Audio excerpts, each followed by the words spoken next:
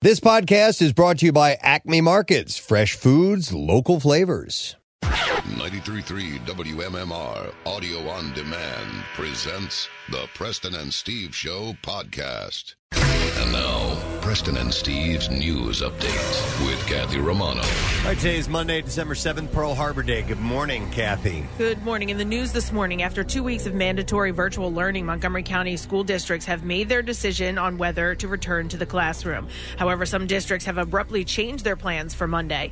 Potts Grove School District was slated to go hybrid, but so many teachers called in sick, the district had to do a last-minute switch back to virtual. Superintendent William Shirk said in an update to parents on Sunday, defining the closure as a functional closure due to inadequate staffing.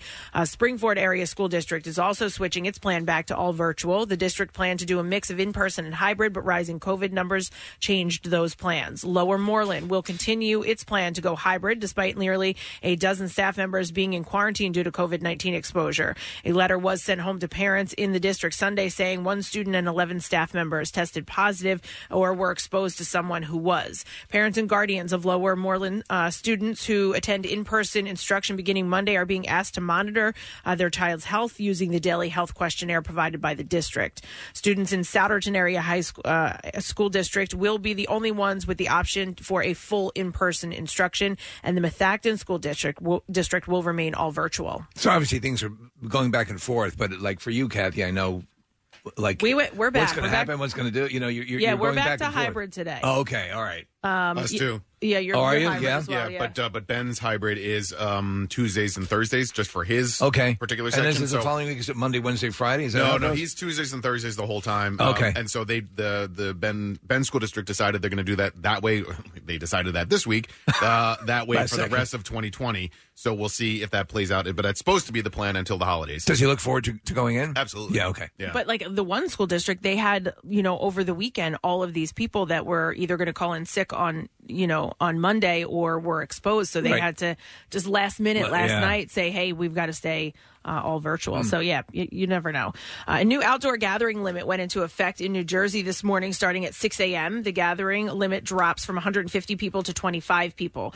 Wedding ceremonies, funerals, memorial services, and religious and political activities are not subject to the outdoor gathering limit. All other types of gatherings, such as high school football games or an outdoor concert, will be limited to 25 individuals. Athletes, coaches, referees, and other individuals necessary for a professional or collegiate sports competition are not counted towards the 25-person limit. On Saturday, Murphy paused indoor practices and competitions for youth and adult sports. Murphy tightened restrictions on indoor gatherings recently in response to the surge in COVID-19 cases. Indoor dining is restricted to 25% of a restaurant's capacity, and no indoor dining is allowed between the hours of 10 p.m. and 5 a.m. Indoor gatherings are limited to 10 people, with exceptions for events such as religious ceremonies. Travelers from out of state are urged to quarantine for 14 days, but Murphy said that the state is relying on the honor system for compliance. Now, all schools in the Washington Township School District in Gloucester County are switching to all remote learning, and that will remain in effect until January 11th. A teenage boy in Abilene, Texas, was suspended from school for wearing nail polish. Clyde High School senior Trevor Wilkinson recently went to school with his nails painted and was suspended for violating the district's dress code, he says. The Clyde CISD dress code states that boys are not allowed to wear makeup or nail polish. It's a complete double standard because girls are allowed to have any form of nails they want, and honestly, they can express themselves in any way they want, Wilkinson said. He set up a petition asking the school to change the policy and received thousands of signatures. Clyde CISD Superintendent Kenny Berry refused to elaborate on Wilkinson's case. He would not answer questions about the dress code's requirement for men and women. Questions or concerns with the dress code are reviewed individually, and the district cannot share any information regarding a specific student, Berry said in a statement. The district serves a community approximately 15 miles east of Abilene and has an enrollment of about 1,450 students at 4 campuses. He's got some pretty killer nails. We're looking at it. Yeah, it's like flames and really cool designs. Badass. Yep. All right, in sports this morning. Ball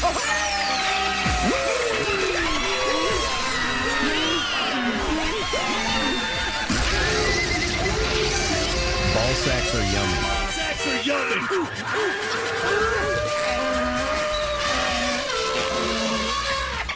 What is that?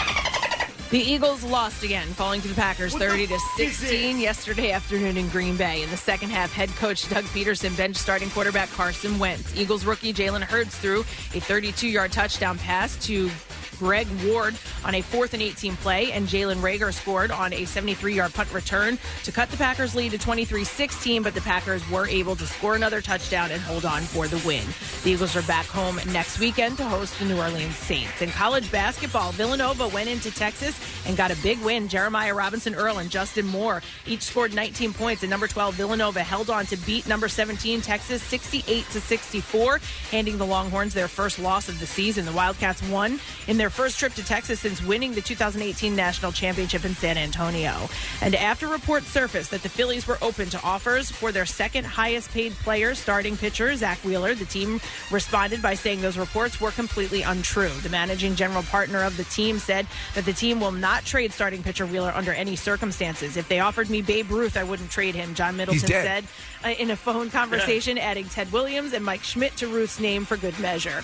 I have authorized no one to have a conversation about trading him. Following the summer of games played without fans in the stands, the Phils recently became the latest team to make a front office layoffs, letting go of 80 employees at the end of November. And that's what I have for you this morning. All right. Thank you, Kathy. Welcome back from the weekend. Trust everybody had a decent one. It was cold, a good weekend. Man. It was. Yeah. But properly, like, it was raw on Saturday, so I did some internal decorating, and then the sun was out yesterday, so I finished up I'm done now with the external decorating. Yeah. So you're finished? Very nice. Yeah. Good for you. Excellent. It was good. Well, I woke up at 2 a.m. today. Oh, nice. That's fun. For no particular reasons. Well, Yeah, you were here when I got here, and that's wonderful when you have no possible way of going back to sleep. Nope. And so you did the smart thing. Eventually. Yeah. I mean, I laid there for, hour and a half, and I'm just like, this is stupid. man. Did you go to bed at your regular time? Oh, yeah. So you're completely you'll crash later on. Oh, I'm already Yeah. starting to right now. But I'll pull it together. I'll do it. It's just like, man, why? Come on. But whatever. What's worse, the 2 a.m. wake up or the 10 minutes before you're supposed to wake up? Ooh. In other words, It's got to be the 2 a.m. one. I don't know, man. Because you have a shot at getting back to sleep. Even or like that, 10 or 20 minute thing is Right. like, oh, man. Yeah. Oh, Do I even okay. try to go back to sleep? You know what I mean? You Is have it to- even worth it? Yeah. It's And then very you sit there playing the disappointing. game. Whereas at 2 o'clock, you go, I can try this. Yeah. I thought you meant did. like waking up at 2 and not being able to fall back to sleep. Right. In that scenario, yeah, you're right. Did you get desperate enough to spank? Are we sharing these things this morning? Oh, we do that all the time. In 20 some odd years, we've No, I shared know. everything. No, Is that the first thing on your mind? I can't get back to sleep. Let me rub one out. I just laid there and tried desperately to sleep. And Kathy, I did our breathing techniques. It didn't work. Yeah, when it doesn't work, it's like you're up. Like that's it. Yep. Forget it. I tried. I did I gave it the old college try. But anyway, doesn't matter. Does not matter. We're here ready to go. We do have a new Word of the Week prize. We have a large Kiwanis King of Prussia gift basket filled with fine chocolates, fresh hand paddled fudge. What? Sea salt caramels, hand dipped chocolate pretzels. Is this hot hand paddled? chocolate mix? It's hand shucked. Festival holiday treats and $100. Oh, I said Kiwanis. Kilwins. Okay, there we go. I'm like the Kiwanis. The Kiwanis Club. That's nice. What's the name of it again? Is that? I bet that's in the King of Prussia Mall. Kilwins, Yes, yeah. it's wonderful. Yeah. So Yeah. so we will give that away on Friday. That place is deadly if you ever go in If you there. keep track of the. I don't know. If I've ever been in there. It's the before. place I'm thinking of. Okay. It's next to the Kiwanis Club. Well, no wonder I got confused. And listen, I've been up since 2, so That's my right. brain's a little foggy. And you're rubbing one out. Santa rub. It helps. No, I did this. Yeah. I just liked your description of it. That's what threw me off. I was like, what? You do patty Okay, cake? Yeah. Shell, That's wake great. up. I want to play patty cake.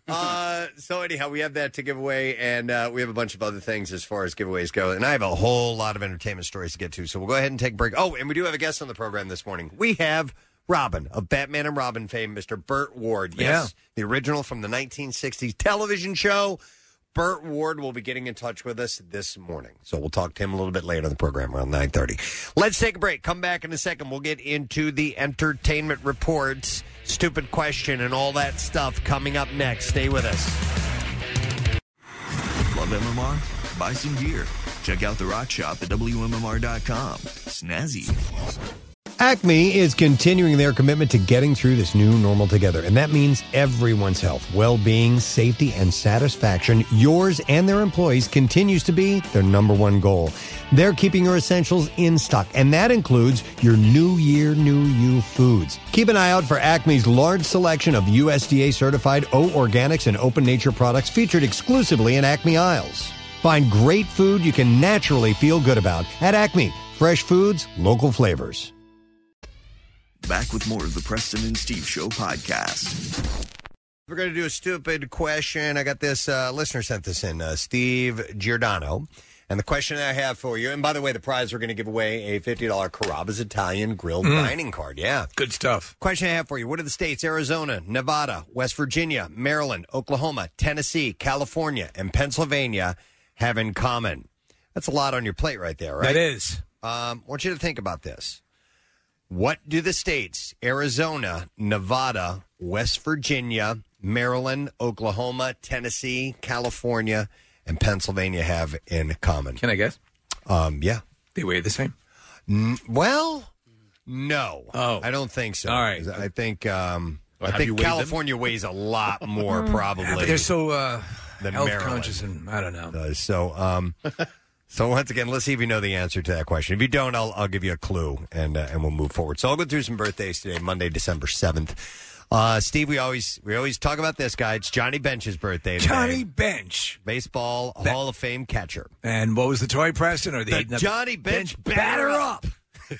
It's just like playing with Johnny Bench. It was awesome. I had one. I loved it. Me too. Especially when you're a kid who has no friends. Yeah.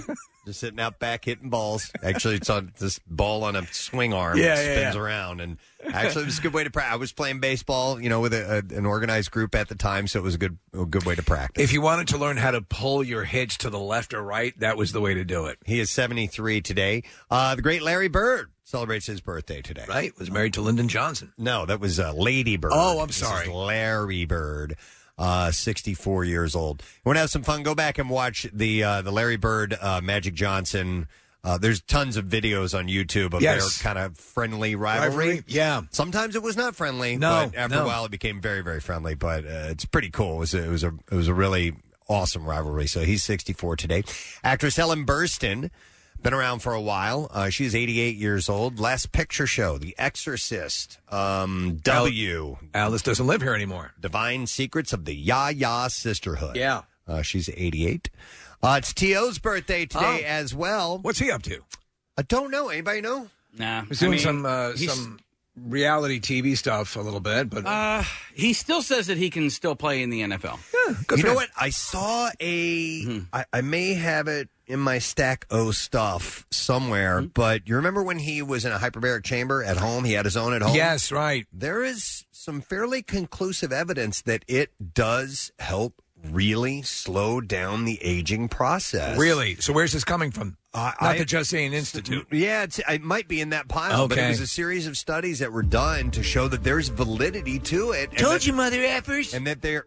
Where'd Mike? Oh, yeah, he was in one, too. Of course. That's right. But they're doing more, research and studies into Interesting. it. But it supposedly is all right, really good for you. So he's 47 today. Actor Jeffrey Wright, he's fantastic. Yeah. Quantum of Solace, the Hunger Games films. If you've ever seen Angels in America. So good. Wow, he plays like 3 different roles. Yeah. And he's just amazing in it. He is 55 He's today. going to be the new Commissioner Gordon. Oh, that's right. Yep, in the Batman. Tom Waits. This guy. You remember my first exposure to Tom Waits was on SNL. Yeah. And they had him as musical guest, and I would sit there going, you have got to be effing kidding me. Not realizing what a good songwriter he really is. Yeah, for real. Celebrates his 71st birthday today. He's an actor, too. He pops up in a few movies here and there. Jennifer Carpenter. Yeah, now you're watching her on Dexter. I just started watching Dexter. The show was on, it came on in 2000. I think it went for like 8 or 9 seasons. Right. I'm just getting around to it. Well, listen, But I watched the first episode and I was like, whoa, this is freaking intense, man. She dated the actor who plays Dexter for I think they got married, as a matter of fact. Yeah, I guess you have to do that when you're on a show with a co-star. And they were brother and sister on the show. Well, adopted brothers and sisters. And now I believe she's married to one of the brothers from Forrest Whitaker. No, Avett Brothers. Oh, wow. Yeah. Quarantine, Exorcism of Emily Rose, amongst her credits. She's 41 today. Nicholas Hoult. Yes. Who is in About a Boy. He's the boy. Talented About a Boy. dude. Yeah. Clash of the Titans, X-Men First Class. He was Beast in that. Mad Max. He's 31 today. And speaking of X-Men First Class, another gentleman from that group, Caleb Landry Jones, who played Banshee in that. And then in the movie Get Out, he was the crazy brother. Yeah. Who would, take out these people, not to give too much away. But anyhow, I didn't catch his age. I don't know how old he is, but 11. He celebrates his 11th birthday. 31. Today. He's 31. All right. Same as Nicholas Hoult, which would stand to reason. And then the last birthday I saw is actress Emily Browning. Yes, I love her. Sucker Punch and Lemony Snicket's a series of unfortunate events. If you ever get a chance, again, I've recommended that movie a couple times. Legend, about the Gray brothers, the mob brothers in London. Yeah, really good, and she's excellent. 32 today. All right, let's see if we can get an answer to this stupid question. And there are various answers to this, but there's only one that I'm looking for. 215-263-WMMR. To answer the question, what did the states Arizona, Nevada, West Virginia, Maryland, Oklahoma, Tennessee, California, and Pennsylvania have in common? And I will go to Rick for the answer. Rick, good morning, sir. Hey, good morning, guys. How you doing? Good. What do all those states have in common?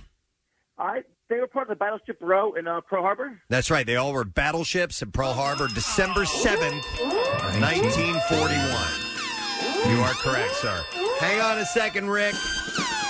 We're going to set you up with a $50 Carrabba's Italian Grill dining card. You can feed the family this holiday season with Carrabba's family bundles featuring lasagna, spaghetti, chicken parmesan, or salmon saporito.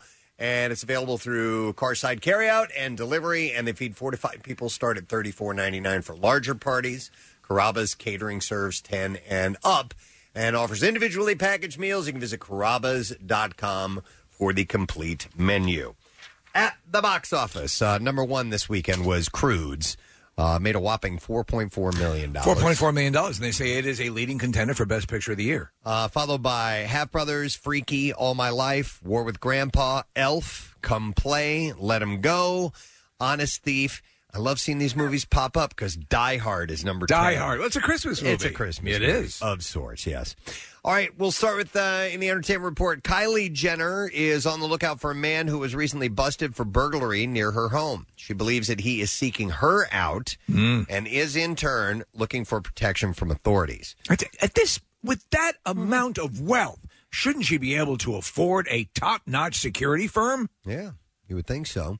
Thankfully, her neighbor. What is she installing her own video cameras? NBA player DeMar DeRozan found the intruder in his home and was able to chase him out of his house before he came near DeRozan's kids. Wow, he made it inside? Playing nearby, yeah. That's scary. Nick, honestly, with that kind of money, don't you think they would have better security setups? They probably do have great security. They just, sometimes criminals are clever. It depends on how determined an individual is, I guess. Yeah, you can't figure these people. Jenner hit up the courts on Friday and filed legal documents requesting a restraining order against Justin Berquist.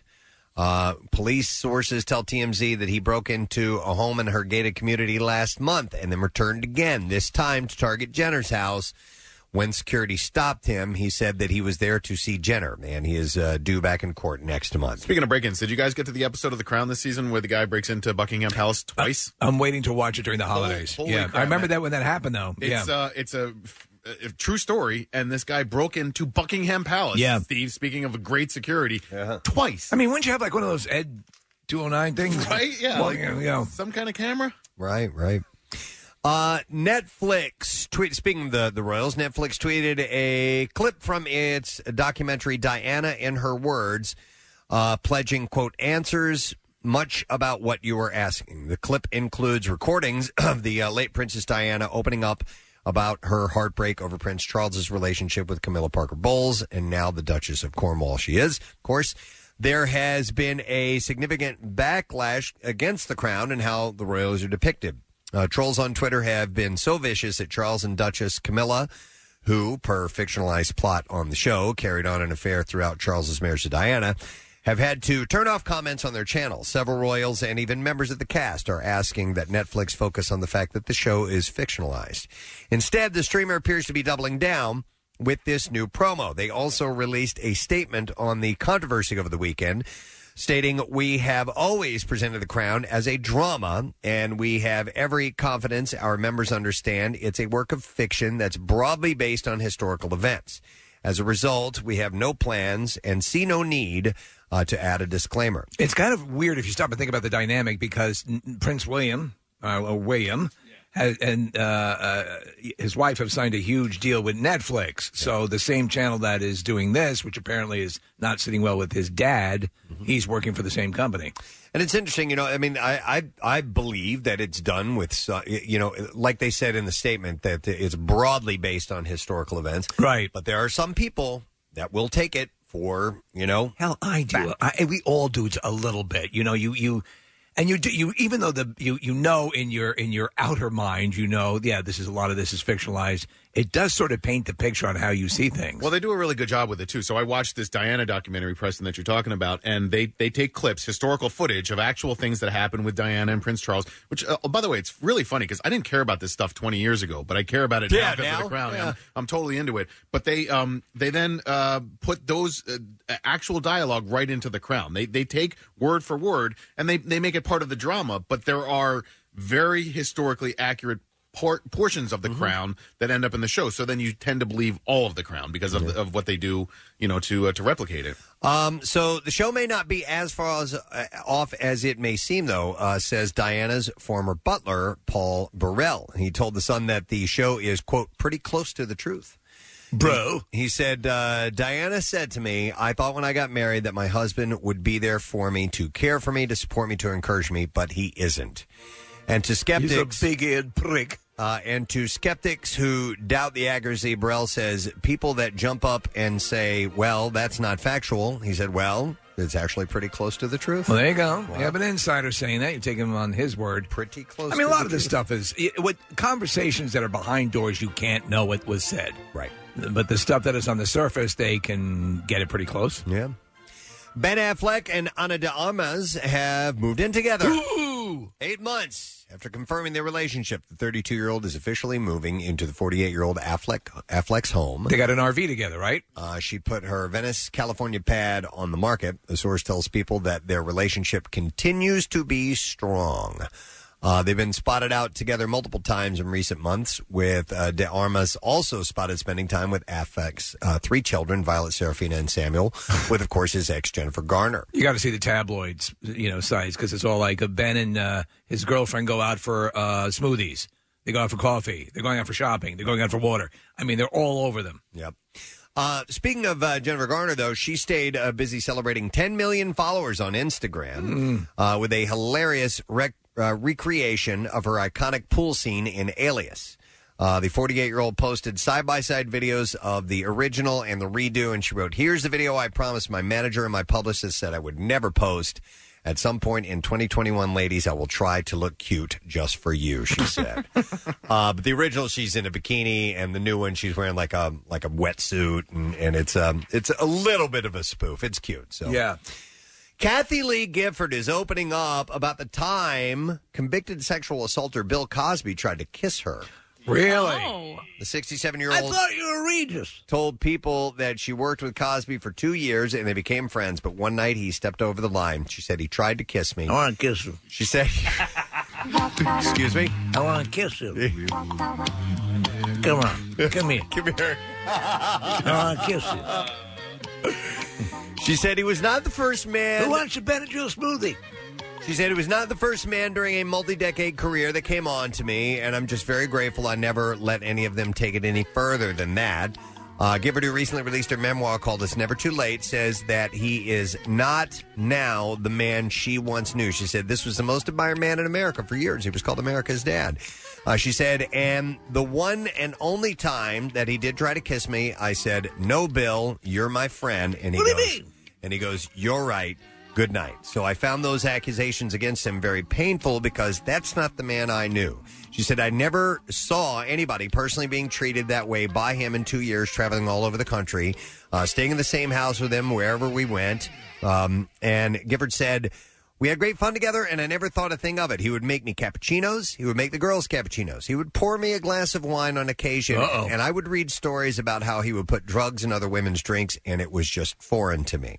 She said, but I didn't doubt the women's stories. I don't know why he behaved the way he did with the other women. That's their story to tell, she said. So she never experienced anything, but she doesn't deny that it happened. Yeah, but she's going to be honest about her own experience. Exactly. I think she was involved with a Kennedy for a while. Was she? Yeah. Nick, if you could do a quick check on that. She is... was this early in her life? Or earlier, later? yeah, years ago. Okay, yeah. She's been married twice, and she's had a bit of a rough life because Frank died, and he had that affair for a long time. And I'll look that up, though, Steve. Okay, I have some other news, and this is sad news. Actor David Lander, known for his role as Andrew Squiggy Squigman on Laverne and Shirley, died. He was 73 years old. I saw it, and I was like, as soon as I saw it, I'm like, man, Squiggy died! I know!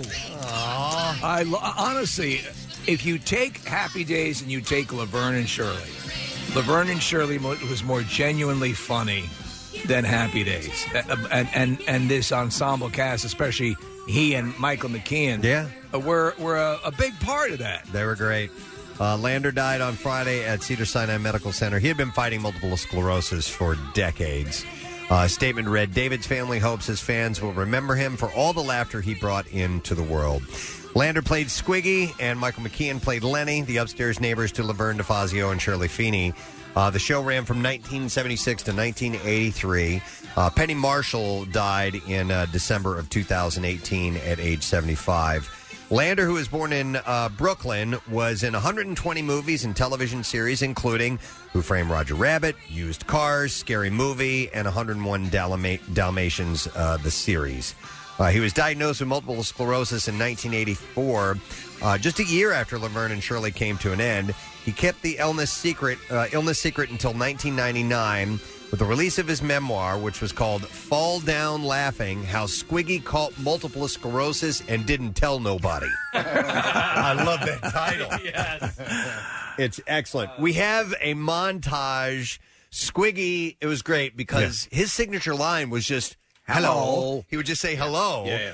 And so there's a montage. Is that what you got this from? That's what it is, yeah. He would open the door, Right. and they would have some stupid outfit on, or something would be happening. There'd always be a point in time in the conversation where either Laverne and Shirley would say something like, where do you find people like that? And then the door comes like, yeah. They're right into it. So here's a montage of those. And there is no reason on earth why Prince Charming cannot walk through our front door.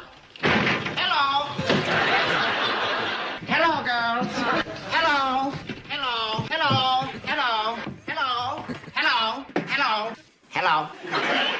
They actually performed this, these characters, both he and Michael McKean, and I guess outside of college, or when they were in college, as a comedy duo. No kidding. Except it wasn't Squiggy; it was something like Bruno or Tony. Okay. And so I think it was Gary Marshall that said, let's change that up a little bit, make it a catchier name. No kidding. He later became known for speaking at conventions, fundraisers, and galas where he advocated for others who lived with multiple sclerosis. The actor leaves behind his wife of 41 years, Kathy Lander, and 37-year-old daughter, Natalie Lander. So sad news. The MTV had honored the greatest movie and TV moments of the last 40 years in lieu of their MTV Movie and TV Awards on Sunday night. Vanessa Hudgens had hosted the unique event. There were no nominees announced prior. All winners were announced during a socially distanced ceremony. So this is a different type of thing. Did you have... listen, I had no idea. I'm up on this stuff. I follow this stuff pretty diligently. I had no idea this was taking place. Well, if it doesn't work its way onto your radar at all? Yeah. What does that say about, if nobody is tweeting about it or talking about it? Social media, nothing. Yeah. I mean, and I'm on the entertainment sites all the effing time. So what does it say about the validity of these things? So here are the greatest of all-time winners. All right, you ready? So the Dance Your Ass Off category was won by Kevin Bacon for Footloose. That's a strong case. Comedy Giant was won by Kevin Hart. I love Kevin Hart. Yeah. But there have been bigger. There have been bigger, but you have to think of it in an MTV context. I do understand, but they do go back a ways with some of these. Like Scream Queen was Jamie Lee Curtis. Jamie Lee Curtis, okay. You know? Though she did have a recent Halloween movie. Dynamic duo, and this is cute, Drew Barrymore and Adam Sandler, because, of course, they were in The Wedding Singer, 51st Dates, and Blended. They're great on screen together, great chemistry. Yep.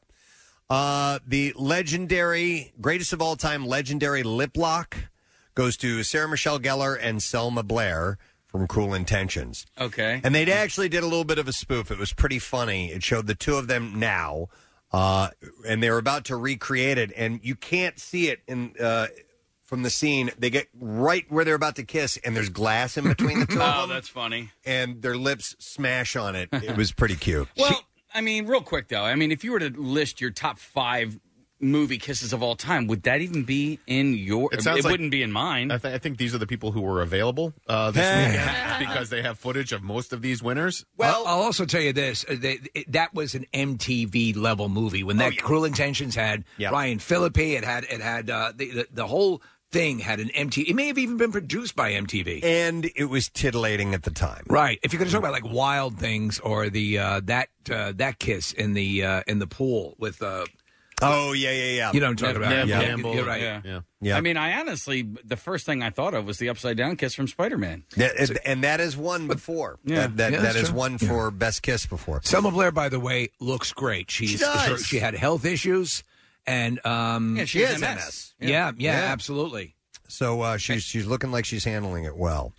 The greatest of all time heartbreaking breakup goes to Jason Segel and Kristen Bell and Forgetting Sarah Marshall. That one I don't really agree with. I love that movie, but I wouldn't call that a heartbreaking breakup. No, like The Notebook. It's a comedy. But yeah. And in How fact, about La La Land? it's good that they broke up. La La Land is a perfect one. Yeah. It's an excellent one. Yeah. All right, here you go. I like this one. Greatest of all time, Zero to Hero, goes to William Zabka as Johnny Lawrence from Karate Kid and Cobra Kai. Yeah. So he was the jerk, and then Cobra Kai kind of brought it back around. Gave you his perspective. Yep.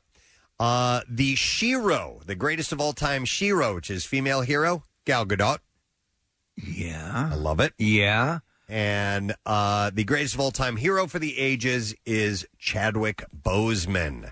And I believe we had isolated a couple of clips. Yeah, Robert Downey Jr. and Don Cheadle honoring Chadwick Boseman. The second you first saw him on screen or had the opportunity to meet him in person, his energy and intensity is undeniable. There was something different and special about Chadwick Boseman. Each time he stepped on the set, he inspired and influenced everyone there. And with every role, he created a new legion of fans. He had an incredible power to unify people in their love for his work and their respect for him as a person. The way he lived his life united people behind a higher purpose, and that will be his legacy. The Avengers have all been given an opportunity to portray characters that are meaningful and hopefully memorable. Mr. Boseman truly embodied what it meant to be a superhero. His impact as a groundbreaking leading man, as an icon on screen, it won't be quantified by the box office records he broke, but by the legions of fans who will celebrate him for many years to come. Chadwick will be forever known as the Black Panther, but he also painted incredibly powerful portrayals of iconic and influential real men who changed the world. Thurgood Marshall, James Brown, Jackie Robinson. He brought humanity and truth to the portrayal of people who felt larger than life, and he did it in a way that honored their memories. And he wasn't just a hero on screen. His list of selfless and inspirational acts and deeds is too long to recount here, consistently showing up during trial and triumph for family, friends, and fans alike, some of whom were battling the same invisible enemy. He was the most heroic when just being Chad. That's when he was bigger than anyone he played on screen. We are both so proud to be part of this award, recognizing him, the greatest of all time. our hero for the ages, Chadwick Boseman. That's nice. That's really nice. The people cheering in the background was a little. I agree because that's pumped in. Yeah. There was no need to, unless they had. Did they have a Zoom rig or something? I doubt that. It was a pre-taped special. Even if those aren't canned cheers and those are actual Thurgood people. Marshall! Woo! Yeah, no, I agree, Case. It was a little distracting. But I don't know. What would you put there? Maybe music. It would have to be very. Remember. We have the very, very melancholy music. Yeah. But which is kind of tough for it's hard, when they're trying to put these things together and make them sound right with nobody there. Yeah, like this. This is gonna be kind of tough to watch. Or this one. This was from Endgame. No, I'm sorry, Infinity War. That's just super sad. So anyhow, he got Hero of the Ages, Chadwick Boseman. I realized we missed a clip that I wanted to hear, Steve. It is it's Lenny and the Squigtones. Oh. This is in honor of Chadwick Boseman. No, not in honor of Chadwick Boseman. David Lander. Yeah. Were they playing music? Yeah, well, Did they have a band? They were a band on the show, Lenny and the Squigtones, and then they released an album, if you remember. God. But this is from the show. Okay. I want you to sit down, relax, and dance to the rhythmic music of Lenny and the Squigtones. I'm Lenny, and I'm the Squigtones. This song is called Night After Night, and it's about 2 nights in a row. Night after night, I held you in my arms. Darling. Night after night, sampled all your charms. Night after night was. Lately, I can tell you're marching to a wedding bell. I only wanna do what's right. But who wants to look at the same broad night after night? You have to be so good to sound that bad. Uh-huh. You really have to be talented, and the timing and Michael McKean's musical ability shines through. It's really impressive. Yeah. All right, this is nice. Matthew Perry is launching a Friends-themed clothing line to benefit coronavirus relief. Friends. The 51-year-old actor has announced via Instagram that he's creating a limited edition clothing line based on the hit show. Alongside a photo of himself in a Friends-themed T-shirt, Matthew wrote, "What is this, a limited edition T-shirt for charity? For 2 weeks only, I'm releasing an apparel collection." Now, will this compete with the Night Court Couture? Maybe. But for 2 weeks only, he said he's releasing it. Proceeds will support the World Health Organization's COVID-19 relief efforts. That's nice. Yeah. Matthew made the announcement on Instagram a few weeks after confirming that the long-awaited Friends reunion special has been scheduled for March of 2021. So you can order that now. So Wendy Williams' mother, Shirley Williams, passed away. A journalist named Courtney Brown revealed the news on social media. Oh, yeah. Williams has not confirmed her mother's death publicly. Her cause of death has not been released, nor have any details regarding her passing. Besides Wendy and her 2 siblings, she leaves behind her husband, Thomas Williams Jr. I really don't care for Wendy Williams, but you never, ever you never want that to happen. Did you see the trailer? I sent it to you. It's a trailer from a I Lifetime responded movie. to you. Did you see what I responded? No, I didn't see that. I wrote back and said, I thought this was a parody. I thought I was going to be watching a spoof of some type. That's hilarious. Yeah. No, but it's her story. It's Wendy's story. They've made a little bio flick. Right, in Lifetime fashion. And it's, you got to watch, I'll send you guys the trailer, but it's hilarious because you're right, you would think it was a comedy movie. Yeah. No. It's legit. Let's see here. Ben Falcone and Melissa McCarthy finished up their 20 Days of Kindness campaign. They raised $1.5 million for 20 different charities. She had said, I can honestly say that these have been some of the most unique, eye-opening days of my life. There have been quite a few rough moments in 2020, but being able to learn and talk about all these incredible organizations has really warmed my heart. Among the beneficiaries are Girls Who Code, Make-A-Wish, the Trevor Project. Superintelligence, by the way, the couple's 4th collaboration together is now streaming on HBO Max. I thought this was a joke, but Floyd Mayweather Jr. announced on Instagram yesterday he will fight an exhibition bout against YouTube personality Logan Paul. Oh, my God. On February 20th. So what's the purse expected to be on this? I don't know. So Logan Paul lost one of his bouts to another YouTube star. Do you remember that a while ago? No. A couple fights back, he lost to in a decision. Fought YouTuber KSI in November of 2019 in a 6-round bout that he lost. There you go. Yeah.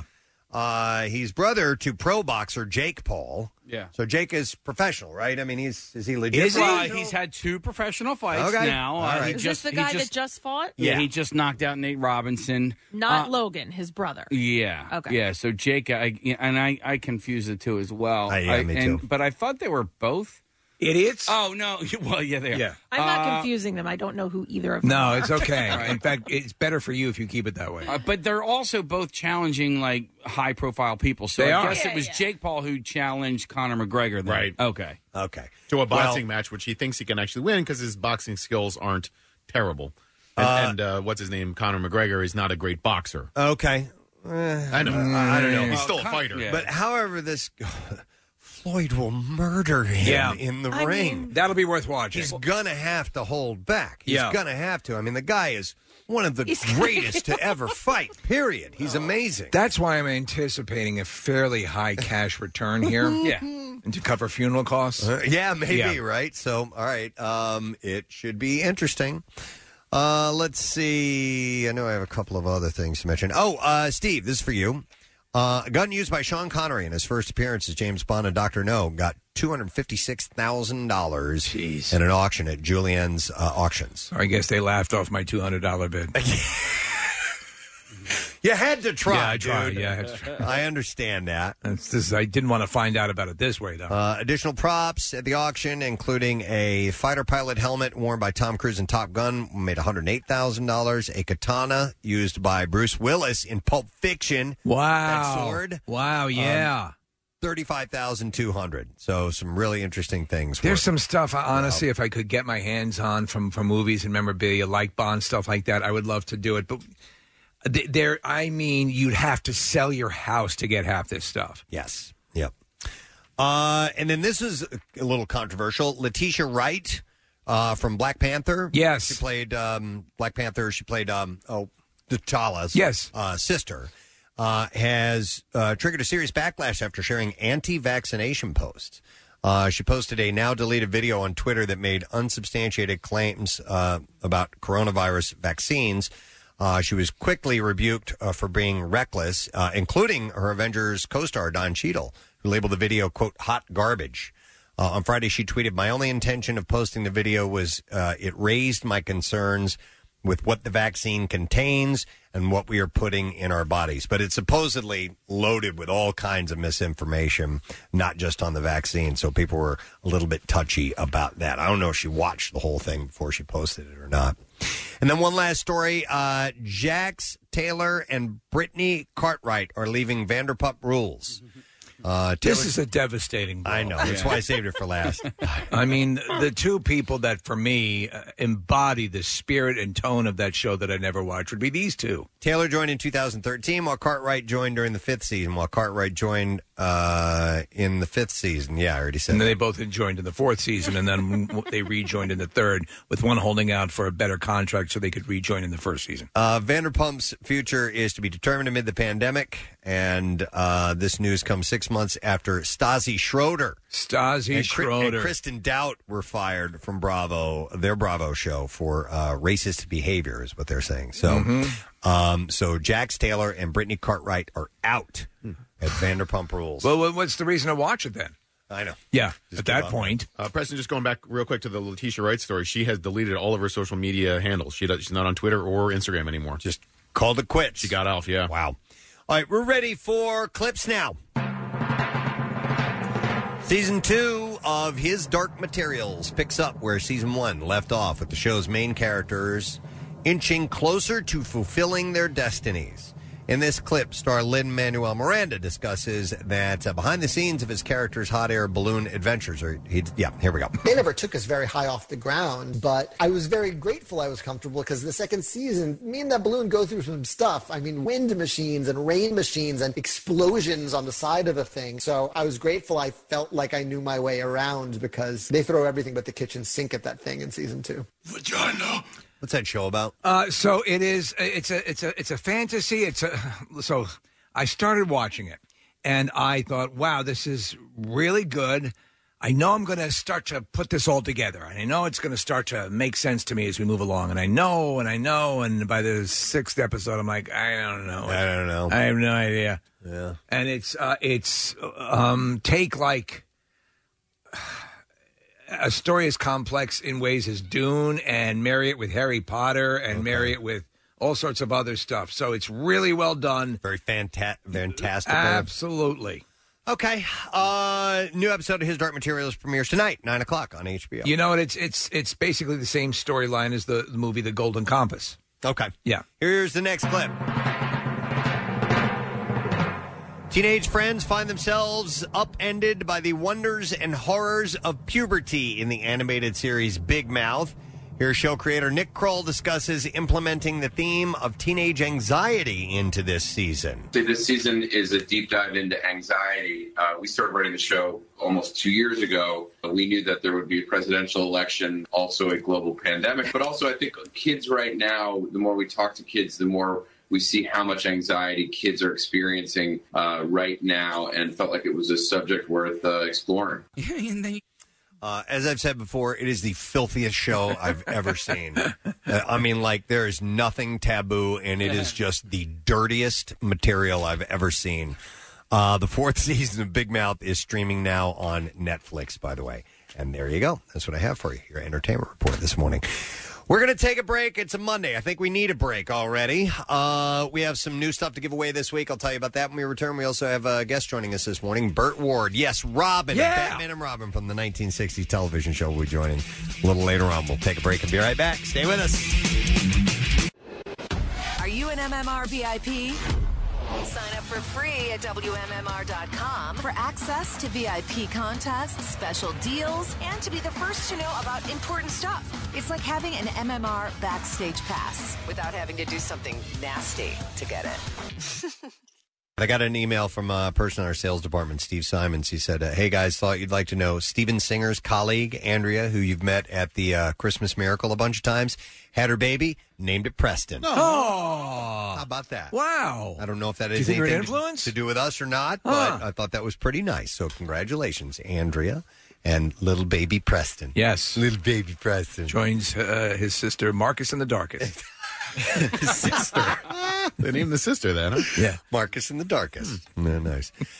You know what? So I woke up at 2 a.m., okay? So for some reason I woke up at 2, couldn't go back to sleep. Were you, did you go to bed at the normal time? Yeah. Okay. Even just a smidge earlier. That not was your much, mistake. About like 15 You minutes. tried to do something healthier. I did, and it messed with me. So we have, on Mondays, we have a meeting after the show. And I don't think I'm going to make it through the meeting. I think I'm going to crash and pass out. I know, because we have something important to discuss at the meeting today, but we always do this. But it's interesting because Microsoft has developed a new technology that can actually tell when their employees are bored during a meeting. Like a Zoom meeting or an in-person meeting? You know what? That's a good question, Steve. I'm not sure. So the brand has filed a patent for a network that will monitor and score body language, speech, and facial expressions at meetings via camera, sensors, and software. Well, this is something that they would use actually when they do ad results. When they do focus audiences, they'll train these type of cameras on people in their focus group, and they look for eye movement, they look for distraction. We've heard, and this is what they try to adhere to here, that no meeting should go longer than an hour. Oh, yeah. Oh, my God, Yeah. yes. Absolutely. It's called the Insight Computing System, and it will analyze how often each participant speaks and their speech patterns. How and loudly they're snoring. Will be able to pick up on signs that indicate a drop in productivity, such as boredom and tiredness. Yeah. Employee scores can then be cross-referenced with time spent doing inappropriate activities for work. What? Huh? Such as texting, checking email, and browsing the internet. Oh, that's my definition of inappropriate activities is different. So. Yeah. So texting, checking emails, and browsing the internet. The system could be used to monitor people attending both in-person meetings and virtual meetings as well, Steve. So interesting. Yeah. Listen, I can't. After a while, I I can hang in there, but after a while, no. Especially if I'm in a room with fluorescent light bulbs and that hum, it just kills me. I just want to die. And then sometimes you'll be in a meeting and it's clear it's wrapped up, and some people at the meeting aren't taking the hint that it's over. Oh, I know. Which people are you referring to? Even when it's something that I'm kind of interested in, you know what I mean? Yes. After a while, I just can't. That's why I don't think I did well in school. I think because. Do you think you're ADD?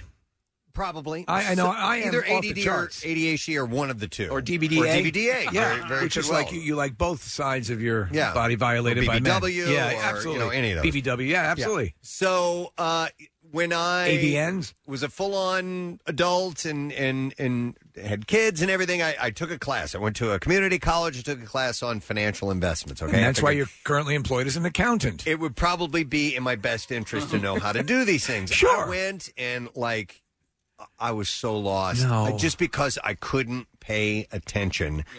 Because it was I don't know. It just wasn't that interesting to me. It's something that also transcends, I'm going to really try.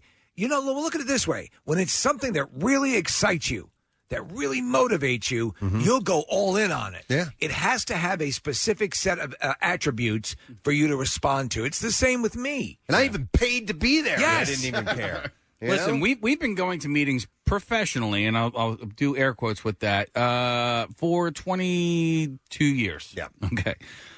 We still don't do it right.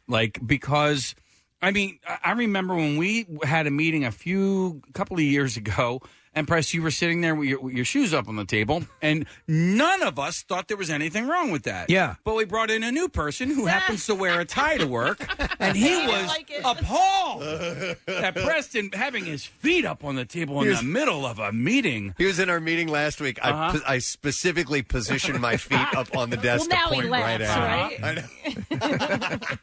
It's a lot more casual for our sort of, our show exclusive We're not normal. meetings. It's not normal. I know, normal. but we still also have to conduct business, and that's the thing. Right. Right, Well, but and- any other place that's conducting business, you wouldn't have would not somebody do with that. their feet on the no, table. You'd be doing pressed ham against these divisions. Yeah, totally. Yeah, but a standard meeting will start, like regular meetings will start, here's what we're going to hope to achieve during this meeting, blah, blah, blah, and you go through it. There's a certain structure. We never really follow that. Yeah.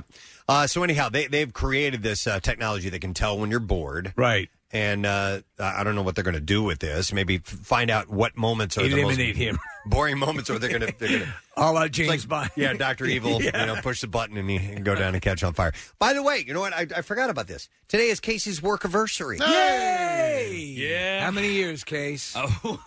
22. 22 years 22, started so working with the 1998, right? Preston and Steve show, and you remember it because it was on Pearl Harbor Day, right? The day that will live in infamy. Wow. And you were an intern though for years before that, right? I was an intern actually for your show before you were on it. Before I was on it. Yeah, I did. I interned on Monday, Wednesdays, and Fridays from the time that you guys took over press, which was what, March or April? I think it was. I think it was April. Yeah, I think it was. Yep. Hey, when you were interning, did you have another job? Oh, yeah. Yeah, I was a waiter. Okay. As a matter of fact, when I got hired to do full-time with this job, they told me that I needed to quit my job as a waiter. Yeah. And I was like, I can't do that. Like, I can't leave these guys hanging, Yeah, right? yeah. And then I ended up getting fired from said job. They said I wasn't a team player. I was like, team player? I'm like, they asked me to quit, and I wouldn't quit. I gave up a radio career for you. Now, here's the deal. When I was waiting tables, Listen, I was. It was like a job that I needed to I did that I didn't need, right? Right. And there were other people there that were, that was how they paid their mortgage, and, Right. So when it was a slow night, and I was like, I'm gonna go. Like I'm just taking money away from people that actually could really use it, and so. But I guess maybe. That wasn't the right mentality to have. No, I think that's actually an honorable thing to do. Yeah. Yeah. But they were like, And it all worked out in the end. It did. It did. Now But you anyway, own your own restaurant. Yeah, so I do not own my own restaurant. But yeah, You think 22 you could still? You think you could still step in and be a server? If you I had liked to be? waiting tables. Did you? Yeah, I Okay. did. Well, you're a people person. Yeah, Little mini conversations. But Nick, I was like at that time, man, I didn't know whether I was coming or going most days, like because I was interning for the morning show. I also ran the board. I was a promotions. I was senior squad member, so I wasn't an intern there. I was waiting tables. I remember that when I joined the show one morning, you accidentally brought me a brisket. No. Well, I mean, there were several days where I basically worked 24 hours, right? Like it was just crazy where I would do. That's what you do though. Morning show, and then, go to waiting tables. And then I also was an overnight DJ. Yeah. I remember one time it was a Friday night. I had just gotten done waiting tables. I went home, changed. I sat down. I wasn't even like lounging, and I fell asleep sitting straight up. And I got a call from Leanne Curtis. She's like, "Hey, where are you?" It was like 12:02 at the time. I was like, "Oh my God!" I'm like, "Oh no!" I mean, I was sitting like I'm sitting right now. Like I just went to put my shoes on. Yeah. And I fell asleep. Zoned out. Yeah. I had a job when I first started in radio to help pay the bills as well, which was a split shift job. And it was I think I've told you this before, but it was at traffic.com. Oh, that was the worst. I did the same thing as you, Nick. Yeah. The worst shift I've ever worked in my life. It was when I first started really listening to the Preston and Steve show before I started working for you guys. I would drive around in traffic and sit in the car, and the hours were I think 4:45 in the morning till 10:30, 11. Yeah. And then you'd go home and try to get in a nap or whatever, and then you'd be back in between like 3:30 and 6:30. Again, just looking for traffic, reporting where it was. I don't know how anybody ever does a split shift because you might as well work those entire hours. Yeah. You just don't get paid the whole time. It was exhausting. My first job, first before Dunkin' Donuts was at a catalog place. And that was just, a brief part-time stuff. But I was kind of doing near full-time, doing a split shift at Dunkin' Donuts. So I'd go in super early and do I was the porter, like as if I was working on the Orient Express. And then I would do go back the whole, like 7 hours later, go back and do it again. It sucks the living soul out of you. It absolutely does, and you have to be young. That's the only people that can do it. You have to be young. And I walked to work. Get through it. Kathy, for a lot of the time, I couldn't afford a car at that time. So you were walking. I was walking. Yeah, I had a split shift thing when I first started radio. I was music director of this radio station, which I did in the daytime hours, and then I had to do a late night shift, 10 to 2 a.m. So would you go home? Uh-huh. Oh, my God. Yeah. And then I'd come back to work. No. And then, it sucked. Yeah, it can't be good for you either. Like we used to, Nick, if you don't remember, there was a time when we worked at Y100 where we do Thanksgiving, but we had to work Black Friday. Yeah. So we would when like virtually no one was. That's when people would get in full lines and they would be out and they're just the full thrust of Black Friday was as big as it's ever been. Yep. So I was biggest listening day of the year. Yeah, the wrongly perceived as the biggest listening day. I would go home after the show to New York, have Thanksgiving dinner with my wife, leave at about 9:00 at night, drive back here. Screw that. That's brutal. But it's what you do. Yeah. And it's how you get by. I mean, I used to do the morning show in at a station, Q104 in New York. That's how Preston and I first met at WDRE. Yeah. And then on Fridays, I would drive down after getting up at 3:30 in the morning, drive down and do this party show from the Riverdeck Cafe in Manayunk. And then after that, drive back up to New York. We've met many people that work around here that work multiple jobs. Oh, yeah. It's like, man, I don't know how you can keep it all organized. Yeah, multiple jobs and long commutes. Those two things would be the most detrimental, I think, to my overall long-term health. I was chatting with a friend last week, Missy, and she listens to the show. And her commute, she just moved or got a new job, one of the both, whatever. Her commute daily was 3+ hours in the car, and she loves listening to our show. It helped her get through, which was really nice. Preston, like you've talked about listening to audiobooks, like there are ways to be in the car for long stretches at a time. Like drinking helps, right? Yeah. Take a nap while you're driving, whatever gets you through the night. Zach, our imaging genius guru, who created the intro for this very show you listen to, for a while he was working down in D.C. And he would do that goddamn commute. No way. Nope, forget it. Absolutely. I never held multiple jobs, but I was dating 3 girls at the same time one time. So that was that's it didn't last long. Did they know about each other? No, it didn't last long at all. I remember one night they were all in the same bar at the same time. No, all 3. And I was working what did you do? at the bar. I went from Go wait over by the bathroom. I'll meet you over there. So one smelled there. One smelled like snow tires. One smelled like full season. Right. And the other were summer tires. Yeah. They all had a variety of rubbers scents. Listen, I saw this story about, speaking of jobs and dating, some people are given exit interviews before leaving job, but a 22-year-old man from England recently shared he was given an exit quiz by a 1-month relationship with a woman. Niall Moran said that he was stunned after getting the questionnaire and shared the survey on social media. He uploaded screenshots of the quiz, which asked him to rate how attractive the woman was, her performance in bed, as well as his, quote, overall experience with her. He shared the images on Twitter along with a caption, "Can't believe I slept with a psychopath." So it was issued in the form of like an email or That's a good question. Or did she invite him to a conference room somewhere? I assume it was issued via email. I'm going in another direction sexually, but I would like to find out what I did or did not do to please you during our intercourse. I had a friend who had we used to work together, and he had a long-time relationship. They broke up. It ended. They moved to different parts of the country, and he called her one night drunk. I guess he just felt like, kissing. Yeah, like that. Yeah. And he asked her to be honest about why they split up. And she told me, because I spoke to her, she told him he didn't want to hear what he was asking about. Okay. So, which is pretty stupid. If you're asking and you're telling someone Then to be honest. shut up and listen. And they start saying things you don't really care to hear, you should listen and not be angry because you asked about that. You know what I mean? I have had now, because of moving around, I'm not in proximity to many ex-girlfriends, but I managed to, I always had that edict, which I've told you about before on the show, which is, if you decide this isn't working for you, just let me know. Don't cheat on me. I'll never, there'll be no buyer's remorse or anything here. It'll be okay. Well, and so that was always a good sort of edict, and you could split and then sort of have a level of friendship. And so I was able to sort of find out what was working and what didn't work. And you sort of find your way. But, if you're drunk and you ask someone, why did I suck? You may not want to hear it. Yeah. Oh, microphallus. That's why. Listen, and this one, it sticks with me. It happened in 1994. Yeah. So just think about this. It stayed with me for a while. Sure. But, I was asked.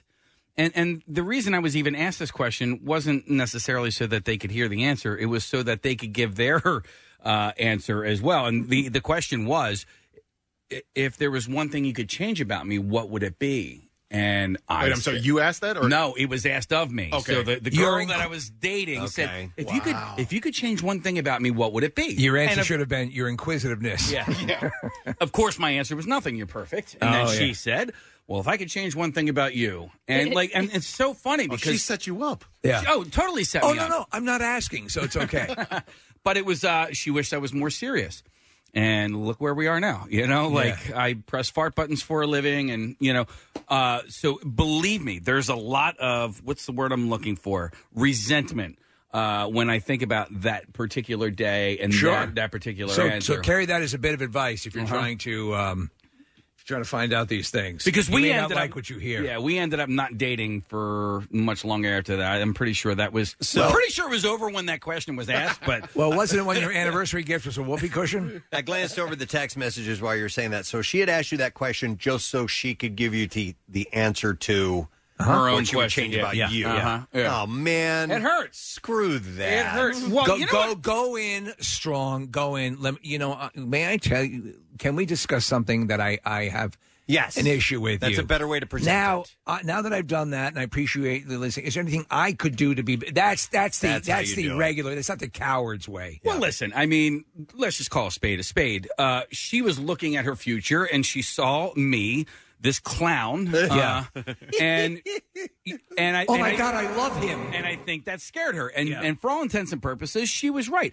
I stumbled into this career. Yeah. People are like, oh, what did you major in? I'm like, bong hits. Yeah. I majored in bong hits for 4 straight years. And when I graduated, I was like, oh, my God, what am I going to do with myself? And I stumbled into radio. So she was right, at the time. This was, in between freshman and sophomore year of college. Okay. But remember, coal becomes a diamond eventually. That's right. Right. Not all coal. No.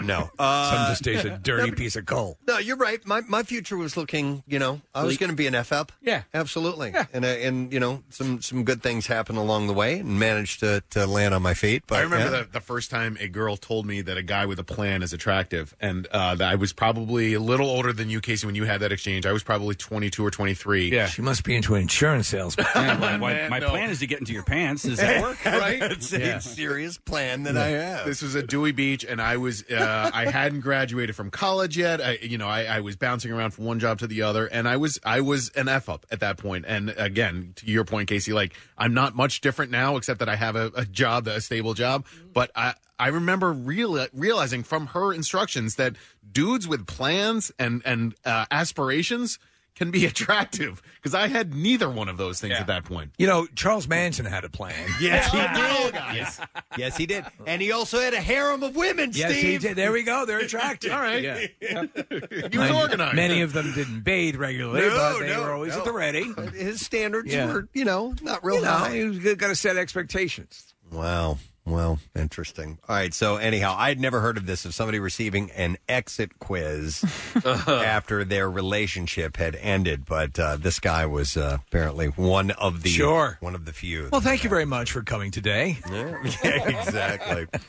Kat, you know what? I didn't realize we're kind of in the junk drawer. Are we in the junk drawer? Yeah. I'm just kind of rifling through some things I found. But See, you had no plan, and it still worked out. While digging around in here, I think I got something for Kathy. Yes?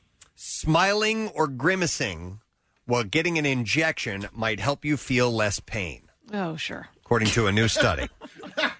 University of California researchers found that people who grimaced or put on a genuine smile felt about a 40% reduction in pain associated with getting a shot. So, Preston, I think I've seen a way that I think Kathy can get an injection. It's a video that you'll see around as a meme, and it's a doctor who's giving a baby an injection. Yeah. I would hold Kathy's arms back, and she would sit on my lap. Yep. And the doctor pokes around with his fingers going...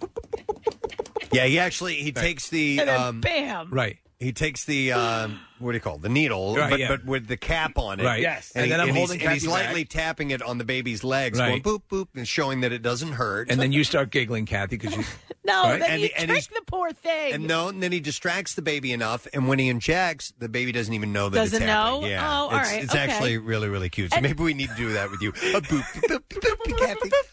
Well, listen, that would work because it's not pain for me. It's Yes. the sight of it. I can't look at it. Anytime I've ever had to give blood, I cannot watch. Like the second the phlebotomist walks into the room, I can't look at her. Like I don't look at anything she's doing. Right. And as long as I don't see anything she's doing, I can get through it. Okay. So, see, this is what we do with you, Kathy. You'd be on my lap, and I'd be holding your arms back. I mean, do you want to? Should we try this later? Oh my God! Is your shirt off like this baby? Or Well, yeah. I mean, get me a diaper. God, I would pay such good money to watch that. I'll just slap your boobs, right? What's this opening?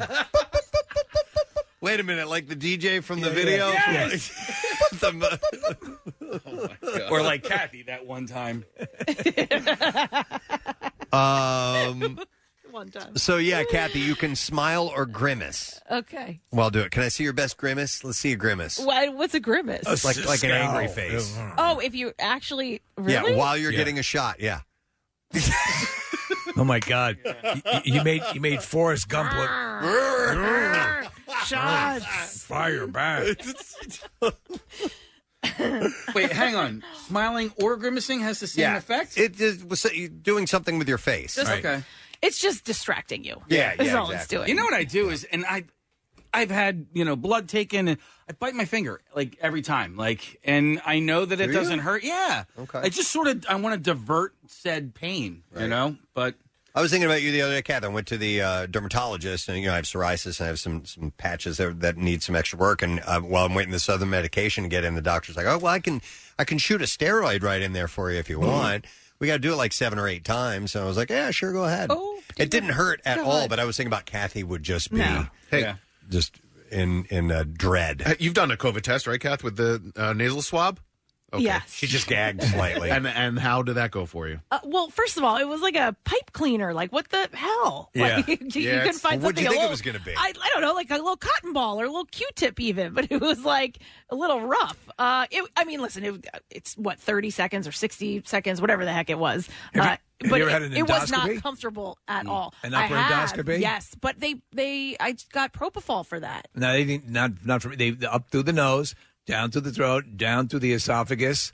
I had it done a couple of times. They couldn't get it to go through, and you're not supposed to swallow, and you're there, and it's I realized I missed my calling as a deep throat artist in porn movies. I have not gone all the way down into the stomach, but they've looked in my throat that way. They going went up through all the the way nose. down. Yeah, No and I way. can't stand that. I hate No, it, you have to, man. Before I had Oh, the it's achalasia horrible. surgery, yes. Oh yeah. Oh. You have and to it's- tell yourself to breathe. You're like, okay, just breathe, just breathe. You sort of get in a Hurts. zone of you just kind of like, if you can, mind over matter, just okay, it'll be over in a little bit, and then you start screaming. Yeah, and then you're going, it's not over. Yeah. It's not.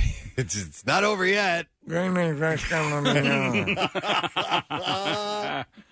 I'm sorry. What? When is this going to be over? Exactly. I can never interpret the things you say like that. No, I would not care for that. Maybe can you just, excuse me, sir, could you grimace while you say that? Not now. Not now. I do like to try and have conversations with the dentist or the dental hygienist when my mouth is open. It's like a challenge for me to make it whatever You I'm saying. like that? Well, you can sign. I hate that. Oh no, I think it's for me. It's the challenge of trying to make it sound as what's the audio version of legible? Cohesive, of illegible, of legible, of legible. No, I can't stand it because I end up just going No, I tell and full-on after a stories. while, I'm like, I feel, and I love my dentist to death. I'm like, don't talk to me while my mouth is open like this.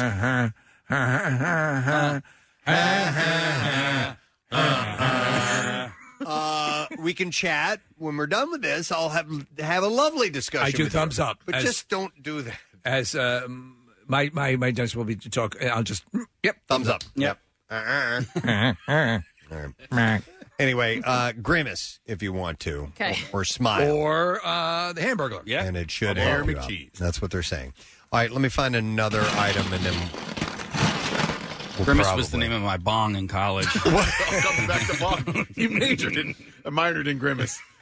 Oh, great! Now I'm going to try and remember the names of bongs that. Yeah, that it was that we had it was names. purple and had the bubble at the bottom. So We had one called Grimace. Ford. Why Because Ford? we found it, and Oh. Ford was short for Found on Road Dead. And then another one was just the Hangus. And we would pull changers with the Hangus. All right, anyway. That's cool. Changers with the It's Hangus? such- Yeah, it's just such stoner language. After decades of a search, a guy named Peter Shatner has identified his biological father, and it is not William Shatner. In 1984, his biological mother told him that his birth father was either William Shatner or a man she could only remember as Chick. Chick? Yeah. Chick? But she was more... Yeah, I slept with so many men. She was more certain the dad was the man best known as Captain Kirk. All right, I'll tell you, but you got to buy me some cigarettes. For the first 36 years. By the way, he legally changed his last name to Shatner. Which one was the Vulcan? Shatner lobbied the actor for a DNA test, but was rebuffed time and time again. In 2009, Shatner sought answers by adding his DNA to Ancestry.com and looking for genetic matches throughout William Shatner's relatives. That is how, 11 years later, he found his connection to Chick's children.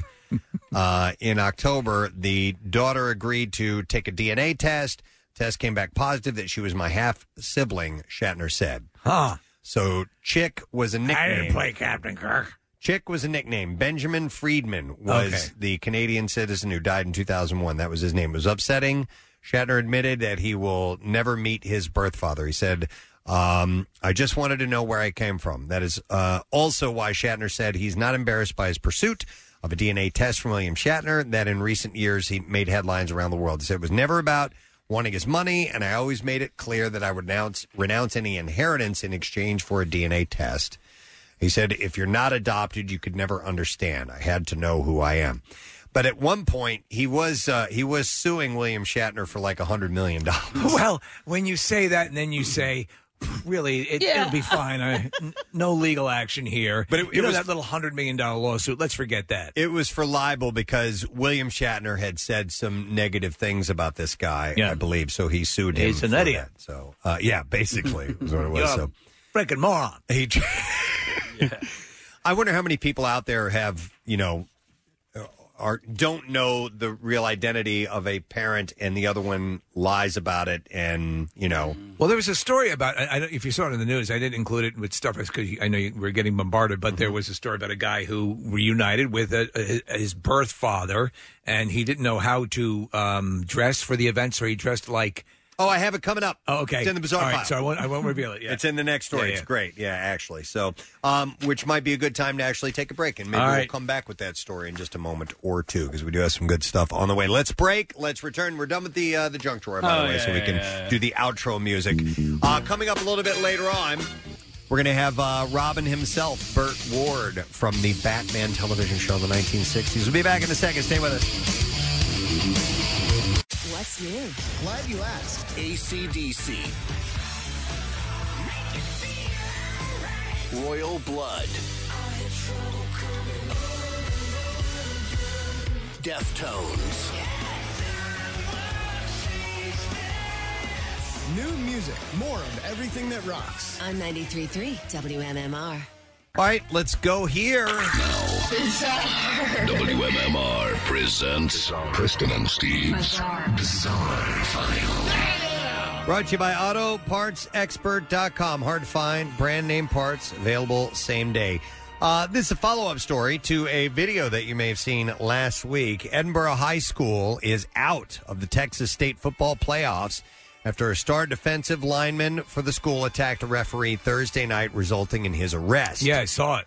Edinburgh senior defensive lineman Emmanuel Duran was ejected from Thursday's game for unsportsmanlike conduct. In response, he charged at a referee, Fred Garcia, and knocked him over. Duran was arrested Friday for assault causing bodily injury. His bond was set at $10,000. He was escorted off the field by police officers, and Garcia was evaluated for a potential concussion and shoulder injury as a result of the assault.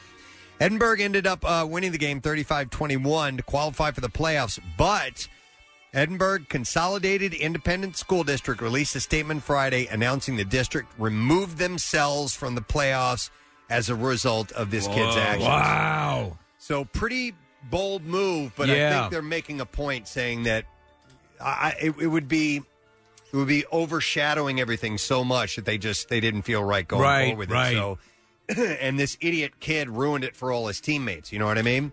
The Texas Association of Sports Officials is investigating the incident. Now, this was not the first time this kid went at an official, as he previously did so during a soccer match, which resulted in him being suspended for the remainder of the 2019-2020 season.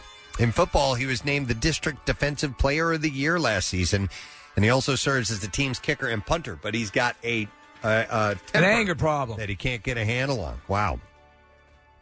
A Namibian election was won by a man named Adolf Hitler. Oh, boy. But the man says that he has no plans for world domination. What? Adolf Hitler Unona won 85% of the votes in the Ashanah region, a former German colony, which is still home to a small German-speaking community and has several streets, places, and people that still have German names. So is Adolf Hitler his birth name? Yeah. Unona told local media that he has nothing to do with Nazi ideology. No, why would you think that? Saying, my father named me after this man. He probably didn't understand what Adolf Hitler stood for. As a child, I saw it as a totally normal name. Only as I grew up did I understand that this man wanted to conquer the whole world. He added that... So he could have been John Turturro. He usually goes by Adolf Unona. Okay. But that it would be too late to change his name officially. But that is his name, Adolf Hitler Unona. It's a horrible name, but he won. He won.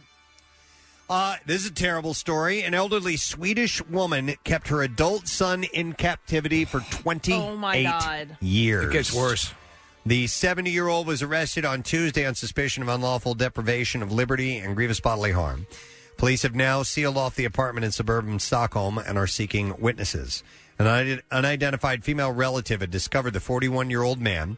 She entered the unlocked apartment after learning the man's mother had been admitted to a hospital over the weekend. She told the paper that the apartment was like walking into a horror movie. The man was covered in urine, dirt, and dust, smelled rotten. His body was pockmarked with wounds and pus, and he was missing all of his teeth.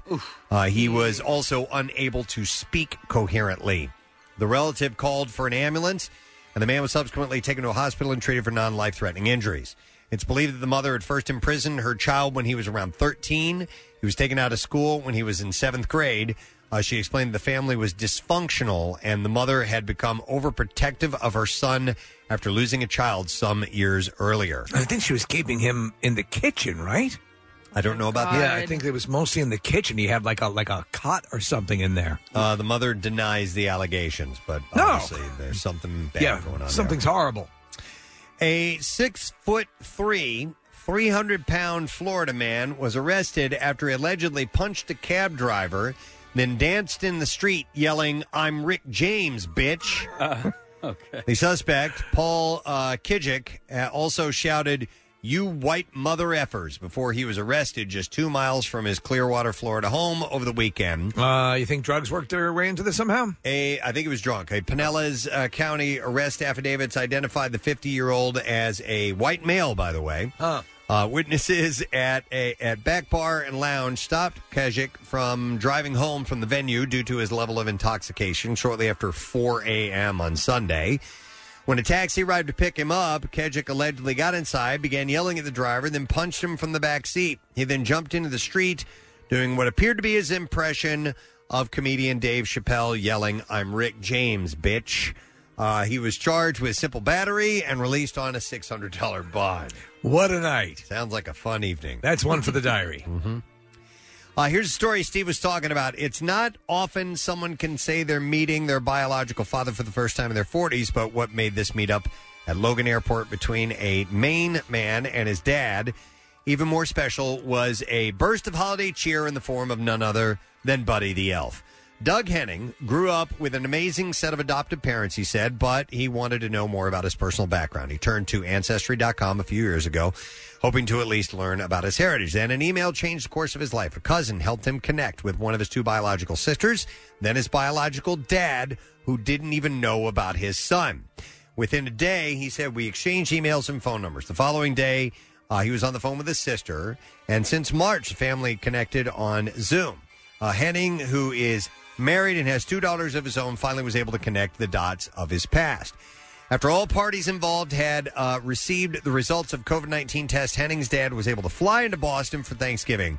Just days before the meetup, though, Henning and his family had watched Elf. And that's when he had the idea that he should dress up as Buddy, because in the movie, Buddy meets his biological father who doesn't know about him and sings a song to him when they see each other for the first time. Oh, my God! So as Raul, Henning's father, strode toward him at the airport, Henning broke into Buddy's song about father and son finding each other, and he couldn't get the whole thing out before Raul wrapped him up in a hug. He said when he came out of the airport, he probably thought I was a lunatic. It was a really good way to break the ice. He said there was one catch. Henning's dad had not seen the movie before, so I had no idea what this was about. Yeah. I'm glad I got rid of you. But the 2 sisters had. Both were laughing as Henning sang, and he said we ultimately sat down as a family and we watched the movie together. Oh, that's great. Through reconnecting, Henning found out about himself, and his dad gained a son and also became a grandfather. So it had a nice, happy ending to it. And there's a great picture of him wearing the full costume. A Buddy the Elf outfit, and he's holding up a cardboard sign that says Dad on it. It's pretty classic. And that is what I have in the bizarre file for you. Let's take a break, come back in just a moment or 2. Other stories to share. We'll return in just a little bit.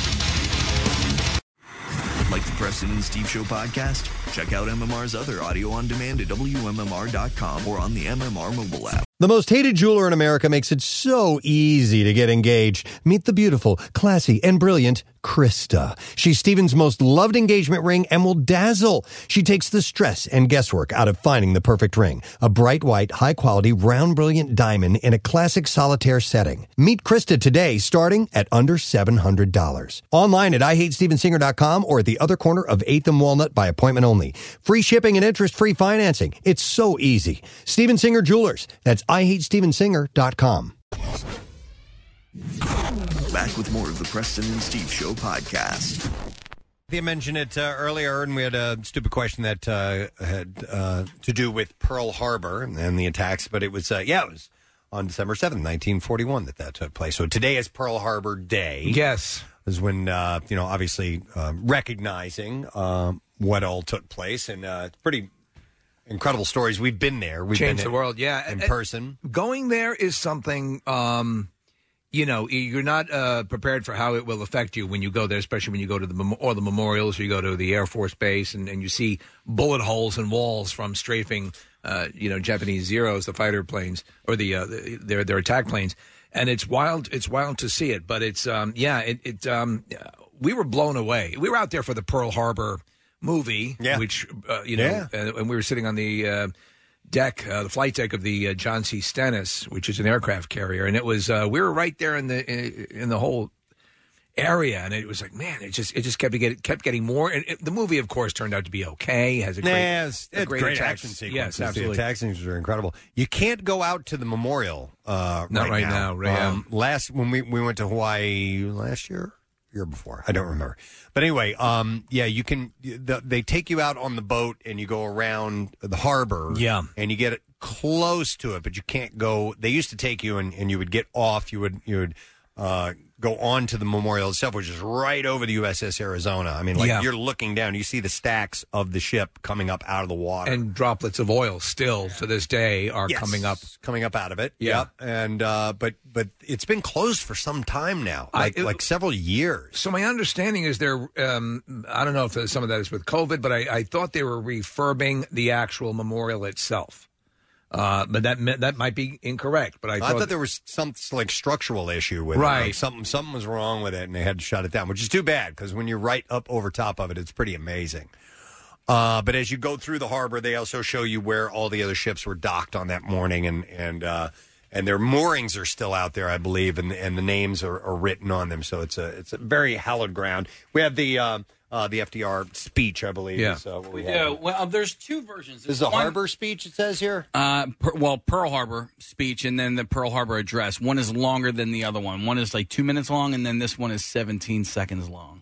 With confidence in our armed forces, with the unbounding determination of our people, we will gain the inevitable triumph. So help us God. And then I guess maybe let's hear where the other one starts. Which should be the classic date in which will live in infamy. Yesterday. Yeah, here we go. December 7th, 1941. A date which will live in infamy. The United States of America was suddenly and deliberately attacked by naval and air forces of the Empire of Japan. Yep. And then we were launched into to World War II. Yeah. The breakdown is interesting. Of the 8 U.S. Navy battleships present, all were damaged, 4 sunk, all but the USS Arizona were later raised. 6 were returned to service and went on to fight in the war. 3 cruisers were damaged, 3 destroyers, an anti-aircraft training ship, and a mine layer. So there was tremendous damage. And there was also stuff, in civilian areas where they were, if they were near something of that was being attacked, people were catching, enemy fire as well. So it's wild as you ride around, though. They don't fix up the holes. They leave them as sort of monuments, to the attack. But it's an amazing thing. And in what is basically paradise, Yeah. You have this very stark reminder. Right. Seems that it's while it's recognized every year, it's not as prominent as it used to be. The recognition of Pearl Harbor Day. There's it sort of ebbs and flows depending on what's going on in the world environment. From obviously there's the coronavirus and all this stuff. But I think it's just over time. You think? You so? think of all the great things that have happened. All that. Yeah, I mean, you're still going to recognize, and there will still be monuments and all that. But the urgency to spend a lot of time on it seems to wane. You've even seen that with 9/11. I mean, we still recognize it, obviously, but in those initial years, it was every single year. It was very, very big deals, and it seems to fade a little bit here and there. But that's why these monuments, and obviously there's documentaries and all these things that you can check out. And there's really great stuff. I've been watching World War II in color. And then there's World War II in HD. There's some really, really good series if you want to go back and find out what all the mechanics were to how this stuff happened and what their effects were afterwards. You can definitely find loads of information out there. Yeah, it's an amazing story. And we actually, Nick, you had was it the last survivor of the Pearl Harbor attack? Are there any still alive? I'm sure there. That's a good question. So. There's got to be because they're still in their 90s. I think it might have been the last Congressional Medal of Honor winner from Pearl Harbor. I think, but it would be in their 90s, but it's quite conceivable. Yeah, some of them were kids, man. Yeah. I mean, they were just, I mean, my dad was 17 when he went into it. He had to have, his mother sign an agreement that he could go in. So, all right, there's 2 survivors of the Arizona. Okay. That are still around. So that would stand to reason that there are other, if they're just singling out these 2 people that we're looking at in this story that were on the USS Arizona, which took the highest death toll. So, yeah, I would imagine there's a few, but not for too much longer, simply by age. It's part of the deal. Yeah, the guy that I referenced last week was 104, just celebrated his birthday, survived COVID, just got out of the hospital and celebrated his birthday last week, 104, but he was not at Pearl Harbor. He was in the European campaign. Wow. But it's pretty amazing. So if you have a chance to watch something today, or you can just jump on YouTube and you can find tons of different bits of information and videos and what they've been able to do now with the footage and change the speeds and make it a little bit more look proper. Watchable, yeah. It's really amazing stuff. Those are real people, I mean, when you look at that. Absolutely. If you want kind of a Hollywood thumbnail of it, which is actually pretty good, Tora is a really well done movie as far as the lead up to the attack, things that were missed, signs that were missed. Did you see Midway, the most recent one? I did. I think it's actually, I like it. I like it a lot. I think because of the way it sort of it does a thing that I think movies like that should do. It puts you viscerally into the bodies of these men who were there and what they were up against and what they had to do and the courage they had to display. Casey, there's through CGI, and it's CGI laden because they're pulling off a lot of this stuff, but they're showing. And a lot of experts and military consultants on this showing what they were up against as they're being fired upon, as these pilots are strafing these Japanese ships, these battleships, and what it was like in the cockpit, what they're looking at coming up at them. I mean, it's just astonishing. You know what I dug was in Dunkirk, movie Dunkirk, Tom Hardy's character and the way they depict him in the plane, I thought that was pretty damn. I mean, that had to be spot on, pretty close to spot on. Even the vibrations in his voice when he was talking, Yeah. Did you guys watch Greyhound? That was an Apple Plus movie with Tom Hanks. You had mentioned it. I watched a little bit of it. I want to complete it. Is it good? He's the captain of the battleship going after German submarines. Yes. Why am I thinking that it was? It's based on a fictitious story. Oh, it's fictitious? It assembled from other stories. Oh, okay. Yeah. But either way, you're just out there. I mean, as far as naval battles are concerned, it's to me, it's just it gives me a lot of anxiety because movies.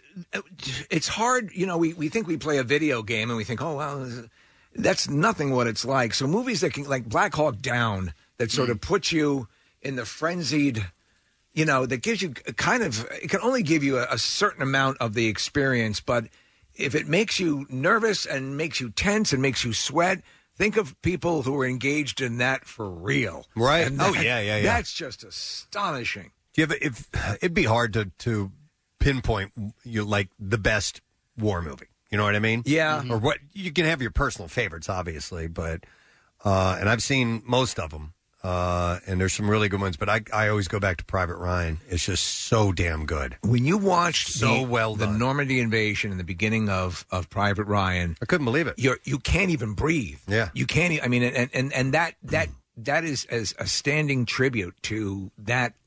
You know, and then if you look at actual footage, and there are tons of specials. They always had cameras rolling. They want these. This was history of them getting off. The Allies getting off those landing boats, those amphibious units, yeah, and the tracer bullets, flying past them. It's just incomprehensible. Hang on, our good friend Kyle, who you know from this. Was a member of the Air Force and actually worked at Pearl Harbor. He's on the phone. Oh. Kyle McCarty. Hey, man, how are you? Hey, guys, how you doing? Wonderful, man. You know what? Yes, you told me all about your time when you were working at Pearl Harbor. What were you doing while you were there? I was actually an aircraft mechanic. In fact, I was on the Air Force Base side of it. So Pearl Harbor is now known as Joint Base Pearl Harbor Hickam. Right. And the Air Force Base is the Hickam part of it. So I worked at Hickam Air Force Base, which was attached to Pearl Harbor. Okay. And the thing that Steve was talking about with all the bullet holes that were left alone, I did aircraft inspection. We did a lot of in-depth taking the panels off of the fuselage and everything and looking inside. But every time it rained, and it's a tropical island, every time it rained, it kind of defeated the purpose of being in the hangar in the first place. Right. Because all the rain would just pour right through. Wow. And get in the way of a lot of the stuff. But they didn't want to. Obviously, I assume there's a feeling that you're erasing history if you repair that stuff, right? Right. Exactly. There was a lot of the historical society folks wanted to maintain the bullet holes and keep them there because of the historical importance of the entire event of the attack on Pearl Harbor. It's an interesting perspective because I agree with all that, but from the aircraft maintenance side, right. Right. It's so while you were there and you're there for a while. It's always. I assume is it the kind of thing like for here it's like the Liberty Bell. It's like it's not. It's just a thing there, or is it? What your time there was there a continued reverence for what was there? I have to be honest with you. I think your comparison to the Liberty Bell is a little bit more accurate once you're actually living there. Yeah.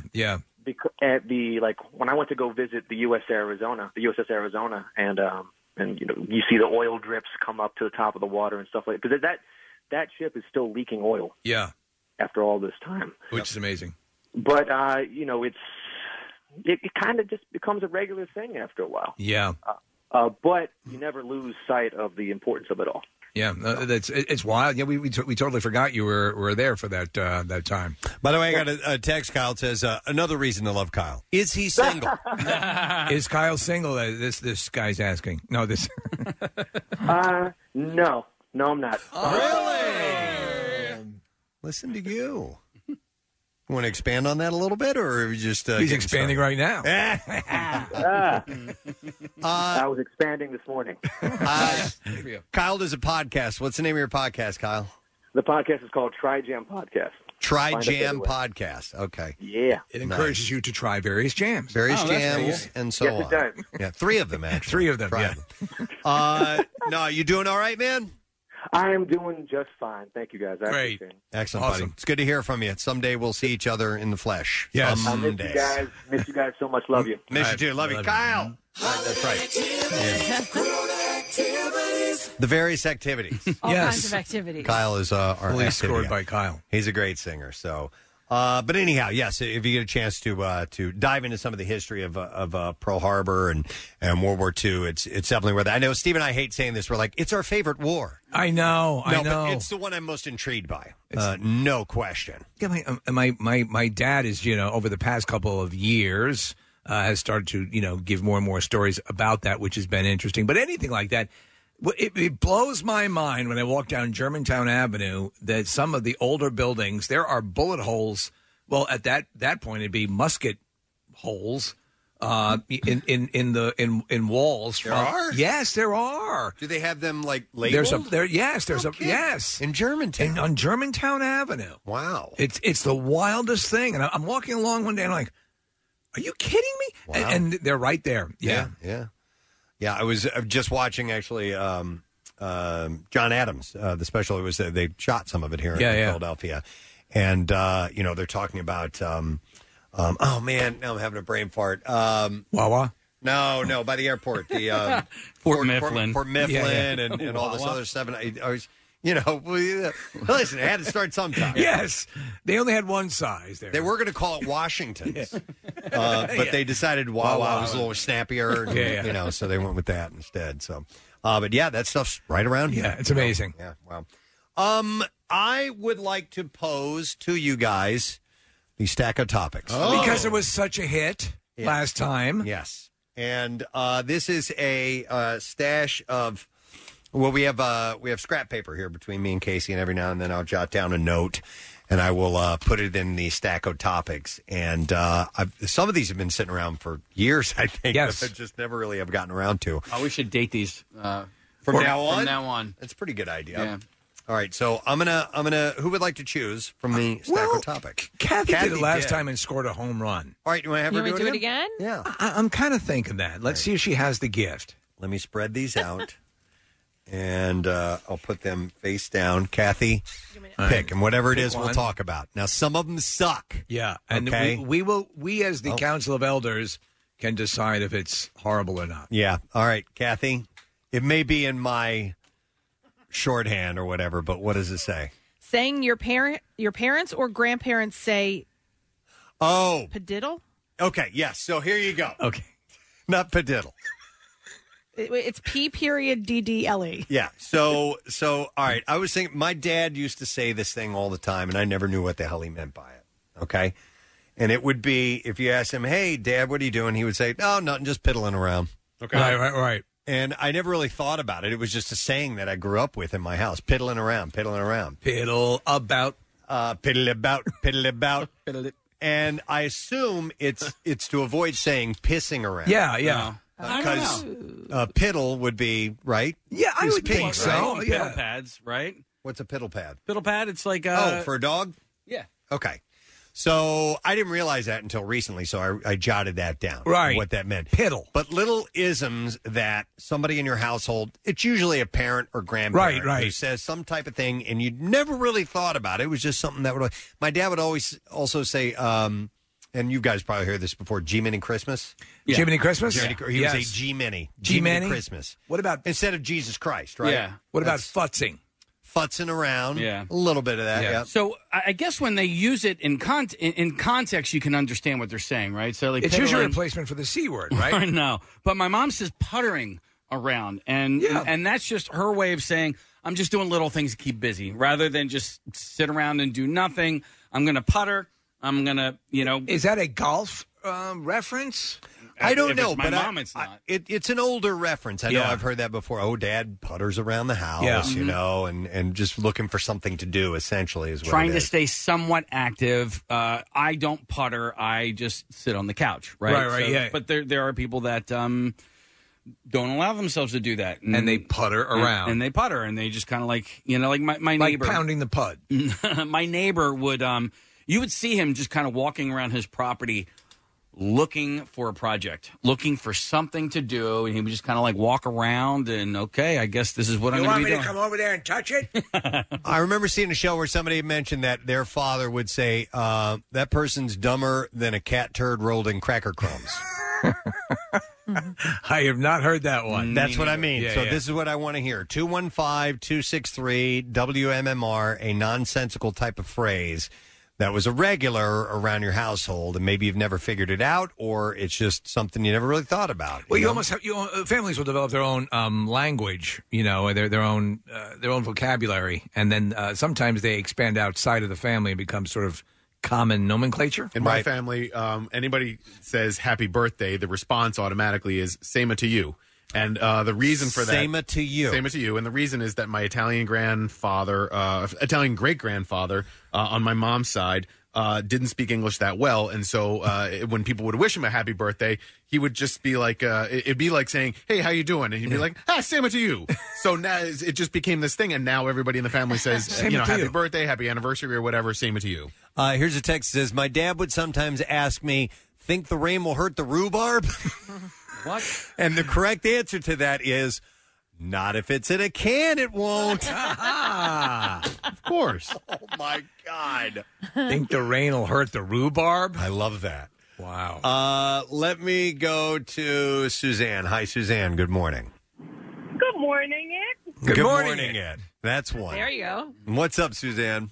Well, when me and my sisters used to come in the house when my parents were home, my mom would scream, "We don't want any," like there was a salesman at the door. Okay. Never knew what that meant. It took a long time for me to go, oh, my gosh. Oh, you never knew what that meant. Oh, that's funny. So, Suzanne, I know a couple of people from door-to-door salesmen. It used to be that you'd meet them at the door, when there was a lot of them, like Fuller Brush and all that stuff, and the vacuum cleaner salesman. We don't want any. Right. Yeah. But she would come home and have no idea what the reference was. It was just a thing. Yeah. Yeah, I got you. All right, thank you, Suzanne. And then that moment when it dawns on you, you're like, we need to have her committed. Like piddle around. When I wrote that down, I was like, yeah, my dad used to say this. I never really even thought about it. And then, like, later that day, I was like, oh, piddle, pee, pissing around. Just kind of, I knew what it meant. He's incontinent. I didn't know where it came from. Yeah, no, I know what you're saying. So, what do you think? I just fell off the turnip truck. That was something that my parents would say all the time. Okay, right? so you think I'm an idiot? Yeah, you think I'm an idiot. Right, Now, right. I wonder what the derivation of that phrase is. I don't know what the derivation is, but I remember when I was a kid, when I was at the neighbor's house across the street, they had like an adult son that lived with them, and I remember the topic of my parents saying, "What do you think? I just fell off the turnip truck." And this guy said to me, and it didn't dawn on me until much later on, what I think he was saying, which he goes, "Hey, next time they say that, you say, no, but I just came on a head of lettuce." Oh, my God. Oh, my God. Are you being for real right now? Is this a real story? This is a real story. This is Meaning also riding on a head of lettuce, but taken in another way. Okay. Uh-huh. That's hilarious. And I just remember him cracking up. And I didn't get it. I was like, but it stood out so much. Did you say it in response at all? No. Okay. Because I didn't understand what it meant. Right. Did I use the right grammar there? Okay. Yep. But this guy also said a couple of other things to me that I'm like, dude, you don't say that to kids. Like I got a Cabbage Patch Kid when I was like 9 years old. Yeah. And he called me the F word for a gay person, the slang term. Oh, Yeah. he sounds like a real sweetheart. Oh, he's total sweetheart. Is this the kind of guy who used to have like nudie films in the basement? Probably. Yeah. Let me go to Diane. Hi, Diane. Good morning. Hey, you guys rock. Oh! Thank you, Diane. What's the phrase? So my parents would speak Polish at home, and I don't speak Polish at all, so that was really helpful. But there was one thing that they used to say, and I'm sure I'm going to butcher it in Polish. It was puci łapać. Okay. And it would be, it's like, so what are you doing? And it's, puci łapać. It was spit and catch. It's like, spit and catch it in your hand. And it was like a thing to say that if you were bored, too. It's like, I can't think of anything to do. It's like, go spit and catch. That's an old phrase. Go. It used to be, it was truncated down to go spit. In fact, it's used in Lethal Weapon. Yeah. Go spit. Go spit. I'm like, dude, you're tied up and you're being tortured, and go spit is the best you can come up with? This is an R-rated film, bro. Yeah, it is. You're a stinky head. Yeah. You're stinky. All go right. spit. But it might have, so it translates as a Polish saying. Go to hell, I guess. I mean, maybe Polish people were really into Lethal Weapon. I don't Yeah, maybe. His favorite film here. Go spit. Yeah, that seemed kind of. What did you just It say seemed to like me? a hardened detective would have something better in his verbal arsenal. Yep. Let's go to. you. I'm going to go to Marissa. Hi, Marissa. Good morning. Hey guys, how you doing? Wonderful, Marissa. What's up? Oh, nothing. On my way to work. So my mom and all my life, anytime anybody has ever gotten upset in our family, she has always said we were being sensitive at Royal Auto, which I never really was not actually a phrase until I started dating my boyfriend. So the phrase is you're being sensitive as Royal Auto? At Royal Auto, yeah. It used to be a commercial, I believe, Oh. but it's just something that my mom has always said that was really weird when we were growing up.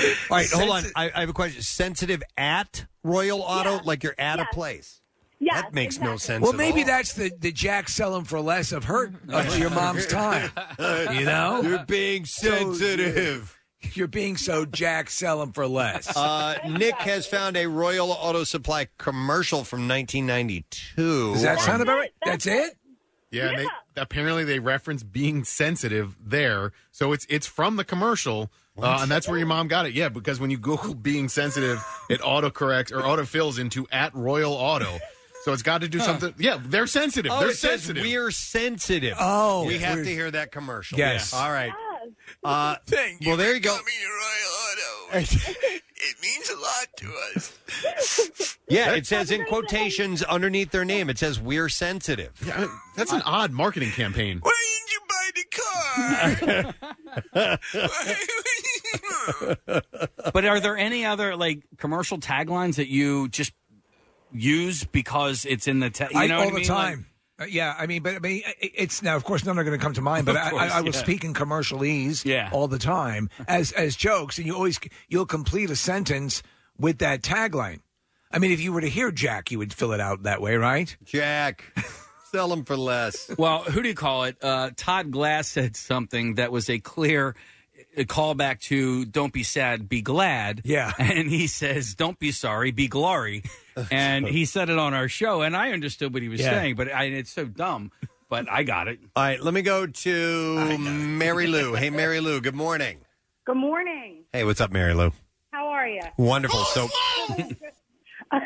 Listen, I was at my in-laws, this is years ago, and she was describing, my mother-in-law was describing someone as their behavior. They were riding Molly up and down the wall. Now, you're talking about the drug Molly, or I don't know. I better call her and ask her. riding Molly up and down the wall. Apparently it was when someone was very antsy or just they couldn't sit still. They were riding Molly up and down the wall. And my daughter and I, to this day, we'll be talking on the phone, and I'll be like, riding Molly up and down the wall, and she'll go with or without her permission. And we just laugh. I've never heard that. so there's a response to it too, with or without her permission. So then I guess are we to assume that someone is banging Molly against a wall? Oh my God. Maybe. Okay. I mean, it was her grandson she was describing. I don't know what this kid was up to, but Wow. riding Molly up and down the wall. It's the first image that comes to mind. I'm not even going to write. Okay. Interesting. Wow. All right. We're doing investigative work on that right now. Thank you, Mary I Lou. think that might be a good idea, guys. All right. I appreciate it. All right, here's Royal Auto. Here we go. At Royal Auto, we're sensitive and we'll save you big money. All Champion spark plugs only 69 cents after manufacturer's rebate. Install a new Royal Powerhouse 75-month battery after mail-in rebate. Most sale priced at $29.99 with trade-in. Everybody say it with me. We're sensitive at Royal Auto. We're sensitive at Royal Auto. Everybody say it with me. We're sensitive at Royal Auto. Wow. Your parents ever say "hit the bricks" to you guys when they were telling you to basically get lost? Not my parents, but I've heard it before. Okay. Yeah, They'd say hit the F bricks. off. Yeah. Hit get out the of here. brakes. Yeah. Hit the bricks. Why, if I had half a why, you. Hang on. Let me go to Jeff. Hi, Jeff. Good morning. Good morning. Is this me? Yeah, it's you, dude. All right. So I'm from Wisconsin. It may be a regional thing. Okay. But my dad and everybody used to, you hear the meanwhile back at the ranch. So Yeah. My dad would always finish. Meanwhile, back at the ranch, Tonto cleverly disguises a pool table as getting his balls racked. Meanwhile, back at the ranch, Tonto cleverly disguised as a pool table is getting his balls racked. Yeah, and as a child, I clearly didn't know what that meant. Obviously, growing up, it might have some other implications. Well, meanwhile, back at the ranch was an old in the movie serials. That would be, the kind of the refrain. Meanwhile, back, at Black Bart's camp, and so that'd be a transition thing. If it was being narrated, old time radio. Yeah. The Tonto getting his balls racked was not something I was aware of, though. But I like it. I like it. Yeah. Thank you, Jeff. No problem. People, they come up with something and it just sticks around for some reason. My dad always used to say, and he would say things straight out of the military, which he'd come into our room. I was with my younger brother. We shared a room, and he'd come in and say, "Drop your C's and grab your socks." Yeah. Right. And that was the wake up chant. Yep, that's a standard one. Yeah. Let me go to, but not for kids. Let me go to Frank. Hey, Frank, you're on the air. Good morning. Hello. Hello. What's up, buddy?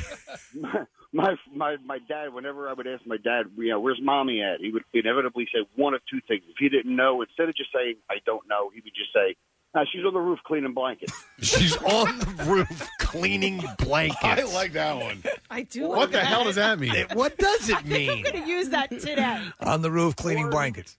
Or he would say, she's down in the basement polishing the silver. Okay. Polishing the silver is one I've heard. On the roof cleaning blankets. I like it. On the roof cleaning blankets. Yeah. And I used to go, we used to think, wow, we got 3 floors, man. You shouldn't really be up there. I like it, Frank. Thanks. Oh, man. then she's done banging Uncle Pete. Yeah, that's when she was playing Parcheesi. They're Let not me playing Parcheesi out there. let me go to Michael. Hi, Michael. Good morning. Durga. Sir. All right, you wanted to add something? Yeah, so I think it started with my grandparents, but growing up, my parents and grandparents didn't like the word fart. They thought it was too dirty. And, you always hear of, cutting the cheese and, shooting a bunny, something like, those things. But the saying growing up for me was dropping a button. dropping a button. I have no idea where it came from, and I hope to never know, to be honest. I've never heard of dropping a button. I've heard of floating an air biscuit. I've heard of there's all sorts of fart. I mean, Michael, are your parents still with us? Oh, yeah. Ask them about it. Yeah. I'm curious Dropping what their a answer button. would be. I will. All right, thanks, man. Appreciate it. I see. I think. And by the way, don't be afraid to ask these people. Why not? It's been around for years. And Mom, I was thinking the other day. Yeah.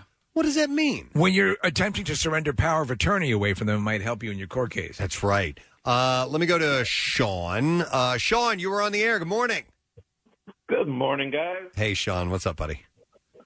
So I don't know the origins of this. All I know is that it started from as far back as I can remember as a kid, and we still do it to this day. Basically, when anything sad or inconvenient in our lives happens, we say a prolonged sad. All of you together? Yeah, not all together, but okay. Usually one of us will say sad. So, if let's say it's Thanksgiving dinner and someone's like, "Hey, I want another crescent roll," someone else will go like, "Oh, we're all out." Sad. Well, I love it. And then but then we've done it at times that are super serious. We were all standing around my grandpa as he was passing away, and then when he finally did, we were all quiet, and then one person inevitably just went, sad. Oh my and God. did that lighten things a little bit with Grandpa? Oh, absolutely. No, it definitely lightened the mood a little bit. Okay. We all kind of cracked up, and it's something he obviously would have wanted. And it's something he said with us, too. Okay. All right. So Fair it's enough. participatory. Now, have the youngest members of the family picked up on it, too? Are the kids carrying this on? So all of the younger cousins do it, but my wife actually picked up on it, and now she actually does the sad. Our Roomba got stuck under the couch the other day. Sad. We're going to start doing that. We now. might have to start doing that. Oh, my God. Sad. Well, Sean, I love that. That would make our world. Oh, thanks, man. We've generated a fair amount of them. We were actually just a show in general. One that I had thrown back at me the other day was "Enjoy Your Flight." Have a good flight. Yeah, have a good flight. Have a good flight. My favorite now is oh yeah. I mean, it's a clip, but I will find myself in the middle of saying something. I'll just go, oh yeah. Oh. Let me go to Andy. Hi, Andy. Good morning. Hey, Andy, you're on the air. Go ahead, buddy. Hey, how are you? Good. Yeah, my grandparents had a couple of sayings that I like to keep in use. Okay. My grandfather would say, "That'll come in handy if you never use it." That'll come in handy. And he was kind of a pack rat, but he had if you needed something, you were fixing something, you needed a little spring or something, he'd be like, yeah, I got just what it takes. Hold on. He'll go get it. Yeah. And my grandmother, I remember her saying, I cut it and cut it and cut it, and it was still too short. And they're just funny things that I remember from my grandparents. That almost like didn't Yogi really make Berra, sense. right? Yeah. Like that kind of like a Yogi Berra-ism. A weird irony to right, them or right, something. yeah. Yeah, that kind of thing. And they're just things that I'm glad they're on the radio because I like to keep them. I like to keep them going. Yeah. Okay. I like that, Andy. Thank you, man. You guys are great. I really enjoy your show. Hey, by the way, are your grandparents still with us? No. Sad. No, that is actually sad. I just wanted to do that. Yeah. Thank you, Andy. Appreciate it. Andy. Let me go to Steve. Hey, Steve. Good morning. Hey, good morning. Hey, bud. So you had kind of a weird little family ism, right? Yeah. What do you guys call the end of the bread? I call it a heel. Yeah. Yeah, the last piece of the bread, the first and last piece of bread's a heel. What do you guys call it? Growing up, my mom and grandmom always called it the bumble. The bumble? And I've been looking it up online. It's nowhere to be found. The bumble is the end of a loaf of bread. Yes. The bumble. Now it's a dating app. Yeah. Yeah. I've never had a word for it. You never had a word? You never No, me neither. You guys didn't either? No. Just the end, yeah. You've never heard of No, heel? never did. Nick, look up heel of bread and see what comes up. Because that's what we always call those the heels. The heel of bread. Maybe because at the bottom it's kind of curved like your heel is, I guess. I don't know, but that's what we always... let's see here. The end of a loaf of bread. The heel is the only correct term for that first and last slice. Some claim any browned bit of bread, no matter how big, is simply the crust. Others prefer to simply call it the end or the butt. But it's referencing somebody I have no idea who they are. Is the vajumic the crease on the top of the bread? Yeah, that is. That's Yeah. that little indent. In the What was the bread that used to have the butter that Sunbeam? was Yeah, in the crease, split down the middle. Right. I Yeah, think you're right. Yeah, that was a good ad campaign. Yeah. Yep. Worked. Let's see. Let me go to. Oh wow! I should have looked at the name first. Satirius, is that your name? Yeah. Hey, Satirius, what's up, buddy? Cool name. How are you guys? Good, man. All right, so we're talking about a saying that was in the family forever. Oh yeah, my parents were Greek immigrants, and my father would often say this phrase. I promise it's not a curse word in Greek. Okay. He would often. I'll say it in Greek first.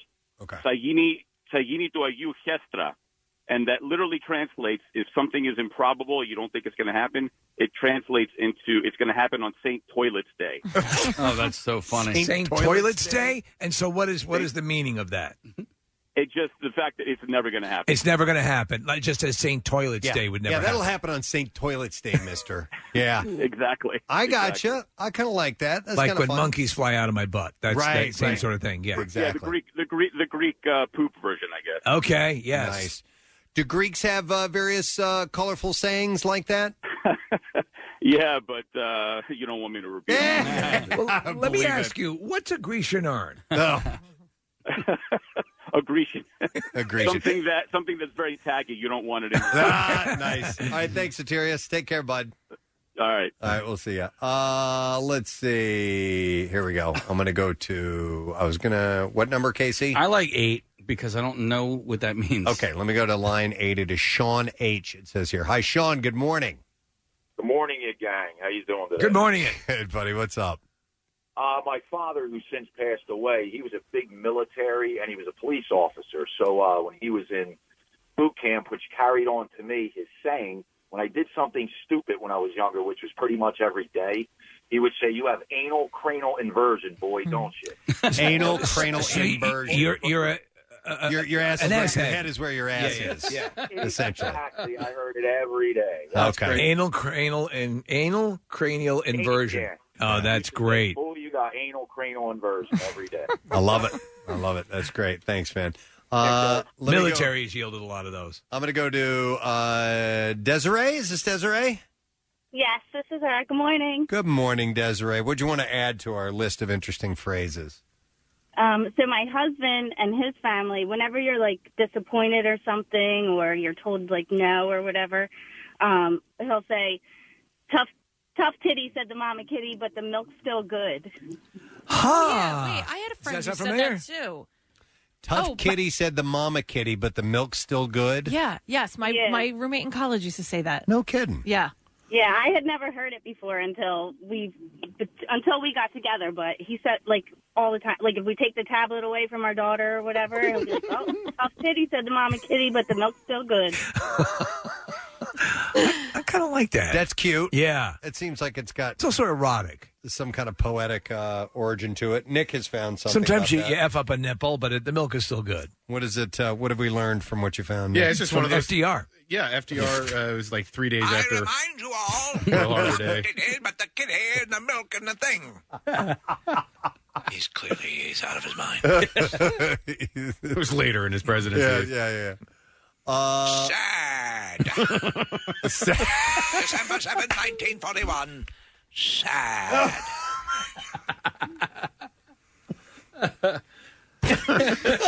Oh, my God. Hold on, wait a minute. This is a good question. All right, so Steve might have an answer to this old saying. Hi, Steve, you're on the air. Good morning. Yes, how are you? Good, buddy. What's up? Well, I didn't realize it was an insult, but people used to say your mother wears combat boots. Yeah. And I've heard that before, Yeah. but I never really stopped to think about maybe what it means. It's an insult, yeah. It was an insult, but my mother was a master sergeant in the military, so She did wear combat boots. she did wear combat boots. Steve, do you think the derivation was that she was sleeping with... Or that she's she's manly, or that she's... What do you think the derivation of that is? That one has got to exist in somewhere online, Nick, because that was you kind of... two would know about it. The rest of them may not, but they use that. Steve, they use that insult in the Looney Tunes cartoons. Yeah. Yes, they did. Yeah. This goes way back. Yeah. All right. But, I didn't realize it was supposed to be an insult, and I'm like, wait a minute. And I finally asked my mom when got a little older. I said, Mom, what's that supposed to mean? I said, you do. I mean, she was only 4'11". She's a master sergeant, and she wore a 5-size boot. So she would put it up my rear end pretty often. So Yeah, wow. That's pretty wild. That's All right, thanks. We'll see if we can find the origin of that. It's like one of the original Yo Mama jokes. Yeah. Oh, really? Yeah. Yeah, I mean, it's just making fun of your mother for not being very feminine. Okay. All right. I got you. Your mother wears combat boots. Sad. I'm going to go to Art. Hi, Art. You're on the air. Good morning. Hey, you guys rock. Thank you, Art. What's up, man? Okay, my grandmother, after hearing somebody complain about something, like something minor, she would say, he would complain if you hung him with a brand new rope. Oh, okay. I got you. He would complain. Yeah, meaning like he's such a complainer Right. that even if he was dying, he would complain about the rope. He would complain if they hung him with a new rope? With a brand new rope. Yeah, meaning, hey, you're hanging him with the best. You know, this is brand new. Right. But even- Why should you complain? You got a brand new rope here. Yeah, exactly. You'd be complaining if it was an old ratty Enjoy rope. your It's hanging. not very sexy looking on you, but interesting. All right, thanks, Art. Appreciate it, man. All right. Line 4? Yeah, and then we have to wrap it up. All right. Let me go to Tom. Hey, Tom. Good morning. Tom, are you there? Yeah, I'm here. Hey, Tom, you're on the air. Go ahead. Hey, I had a brother-in-law who used to respond to every request with, "No thanks, I just had a banana." So if you asked him for, you said, "Hey, Rude, you want me to get you a cup of coffee?" He'd say, "No thanks, I just had a banana." That's ridiculous. I mean, but even if it was like not even food related, hey, do you want me to move that couch for you? No thanks, I just had a banana. I love it. My wife hates something that I do that's similar. Whenever anything's happening, and she goes, and they just have the loveliest home, and I go, thank you. You're always complimented by whatever she's saying. It has nothing to do with you. Yeah. Thank you. All right. Well, anyhow, thank you for jumping on the Stacko Topics. They should create a little. We need like a little theme song or something for Stacko Topics. Well, we just talked to If we're gonna Kyle. come back to it Yeah, sometime. come on, Yeah, Kyle. Kyle. Yeah. Come on, man. Get on it. All right, we're going to take a break because when we return, at least in a little while, we're going to have Burt Ward from the old Batman television show on. Yeah, he played Robin. We'll talk to him and get into some other stuff as we mosey along. We'll be right back. Find 93.3 WMMR at radio.com. Yes, Yes, you can. We've got a few minutes for our next guest who can be joining us. He's scheduled at 9:30, which is Burt Ward of Batman fame. So we'll talk to him in just a few minutes. Nick had posted something interesting on social media last week, and it correlates with someone else having the same thing. Their sons, Casey's and Nick's, are now into Rubik's Cubes. Yeah, they're big. Which is kind of interesting because after all these years, I remember when that thing debuted, and it's still a freaking mystery to me to this day. Freaking nightmare. But my son Carter was showing Casey's son Seamus how to solve it. Yeah, is he good at it? Yeah, he is. There's a bunch of different algorithms, and my son tried to sit me down the other day and go through the algorithms, and there's just too many for me to really even care that much about. So I kind of checked in and checked out, but like there's an algorithm if like these two colors are in this position, and another algorithm when these two colors are in that position, you have to do. I was like, whoa. You started dropping terms like U prime and things like that. Yeah. A case. And really? It was really just out of sheer coincidence. Don't you just take the stickers off and put them on the? That's the easier way. That's what I did in 6th grade. But you and Preston were just happened to be talking about your own sons and their love of the Rubik's Cube, and then I picked up Ben on Friday afternoon, and he couldn't stop doing it, and. He's gotten really good at it really fast. I was thrilled to see my 14-year-old son do something that had nothing to do with his phone or a screen, a toy that I could relate to. And then he started talking about the algorithms, and that's where all of his buddies have gotten into lately and doing it quickly. But it's fun, and so I was impressed by it. Carter picked up on it several years ago, and then he got to where he was doing it all the time. And now you hand him a mixed-up block, and he'll just... here you go. F you, right? I've never see understood that. it. Jeez, dude. And so he was showing Seamus, and Seamus, didn't you say after he talked to him, the next day you woke up and there was a finished one? Well, after I talked to him, so after he played at your house, we had to buy him one, and then he mastered it. And finally, when he mastered it, I was sleeping when he did it. So when I woke up the next day, there was a solved Rubik's Cube sitting on my nightstand. He wanted to wake me up. Father, I've exceeded your intellect now. Yeah, totally. Did they start with a little plus sign? So the way that Ben showed it to me was that you have to match up. So I guess the orange side and the red side are opposites, right? And you have to get one of those two sides in a plus formation, and then you can go from there. And then Casey, just like your son, he started explaining it to me. I was driving and half paying attention, and I lost it pretty quickly. But I'd like to try to do it again, just to see if I would have all the skills to do it, because I don't think that I do. Oh, I don't. I'm sorry, Father. You don't possess the ability. Yeah, I see people, and there, of course, there was when the thing came out, there were tons of videos of people like, and done. Yeah. What's the world record on the Rubik's Cube? It's like a couple 6 seconds. seconds. Yeah. And so my son has this speed one, like Preston, like your son has. So you can it's really cool, actually. There's just with the ease that you can move things around. Yeah, it moves really. It glides like you wouldn't believe. Isn't there now an extended sized cube? Oh, there's all kinds. Yeah. There's all kinds of them. There's one. I wish there was a Monopoly cube. I'd love that. There's one that's gigantic, and I saw a video where it's actually got larger cubes and smaller ones in the middle. It's really wild looking. And this guy took a video of him, and it was like, several hours, but it was a sped up video of him, and it had a clock running next to it, so you could see it was legit, and it, solved it. When I first got the Rubik's Cube, I was like the chimps that like bite the edges of it, like.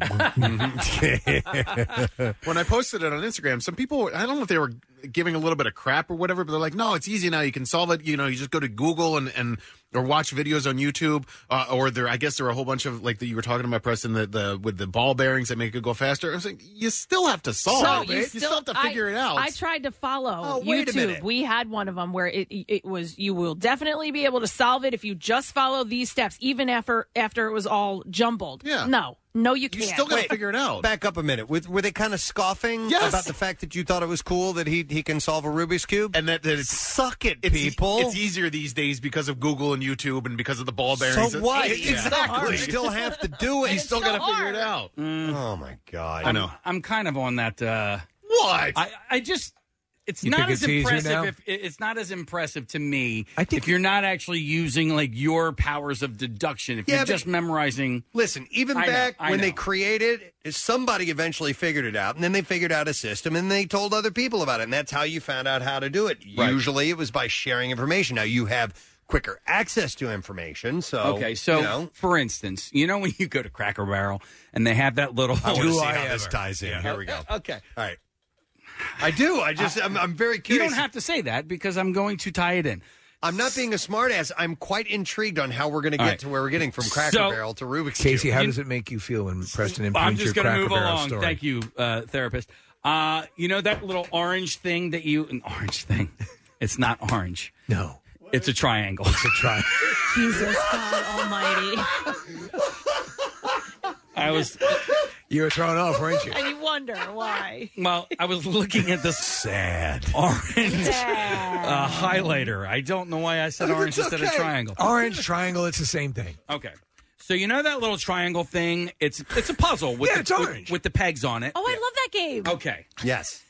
To me, it's not as impressive if you have the peg movements memorized as it is if you just kind of like figure it out with your own brain. Well, right? listen, at a certain point, I still think it's difficult, even if you know the algorithms, to learn the algorithms. Yeah.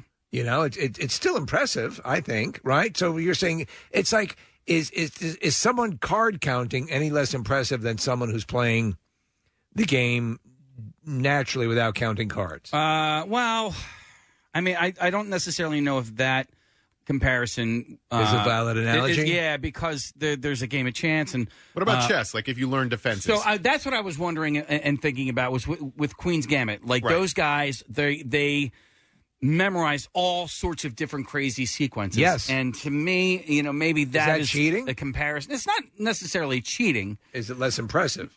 To me, it's a little bit less impressive. But you know, you would say any game like in football, any drill it's the same. How do I respond to this move in martial arts? How do I respond to this move? You're learning a set series of responses, right? Yeah, but with a Rubik's Cube, you're not responding to a move. You're just memorizing. But if you say we're going back to the orange game, if you you mean the triangle game? Yeah, this guy. If you play it enough, in order to get better, you will start to see patterns. And it's not necessarily you do the same thing every time, but you will know the patterns. I mean, that's same thing with video games too. Yeah. Hang on. While you ponder that, have a rectangle. It's an apple. It's more of a trapezoid than anything. You're right. It is a parallelogram of sorts. Yeah. I was just wondering if it. God, my brain is like working in reverse today. What happened? No, like up, down, left, right, BA, select, start. That's that's all essentially. That is. Yeah, but you didn't figure that out on your own either. Like that somebody taught you that. Well, that's the thing. Yeah. So my son, Carter, didn't figure out those algorithms. Those algorithms were taught and... Right. Yeah. But what isn't learned? Like every behavior at some point or another, you're going to have somebody taught to you, right? Right. So just being able to observe that and then retaining that knowledge, I think, is impressive in and of itself. And also, the difference is, though, with a Rubik's Cube is the amount of possibilities on a mixed-up cube. Like a chessboard. That's the hard part about it, is getting from, getting from chaos to the steps you need to take to get it to where you need to start your building blocks. You know what I mean? Orange. I think those like how many millions, if not how much money did that game initially generate when it came out, and now to know that it's flying off the shelves. So look, okay, there was a breakdown. You talk about the Queen's Gambit. Mm-hmm. There is 5 times the internet traffic on online chess playing than there was. Now that's from a book that's decades old. Yeah, the series, the you can't. Finding chessboards, they're flying off the shelves. I mean, the impact of the Netflix series is crazy. People are buying books on how to play chess, going online. The searches are through the roof. Yeah. So it's funny how these things just get regurgitated and become popular again. I think I would be more proud of myself had I figured it out without somebody teaching it to me. When Rubik's Cube came out, they also, in the 80s, there was a thing that Rubik's made called the Missing Link. Do you remember that one, Nick? Yeah. I was able to solve that one, and I did it without looking up how to do it, and it was just a matter of, a series of, all right, let me move this, and there, and then eventually I was able to solve all four sides. What's the gimmick to the people that do? It's just it's a fake trick, right? If they do it blindfolded or behind their backs or something like that. Are you talking about Rubik's Cube? Yeah. No, it's just again like it's their ability to not only memorize the movements and the algorithms, but to be able to do it then blindfolded. Yeah, if they look at it, then they instinctively, well, after learning it over and over, they know what to do, and then they know the patterns without having to look at it again. These games, man, they're so eternally frustrating. Oh yeah, but no, I find it impressive. I think that even though there may be patterns and so on involved, you still have to take you got to take something that's mixed up, and the combinations have got to be really, really high as far as the different combinations that are possible with a Rubik's Cube, and then you fix it. I like playing with string. That's fun. Let me go to Fred here. Hi, Fred. You're on the air. Good morning. Good morning, it.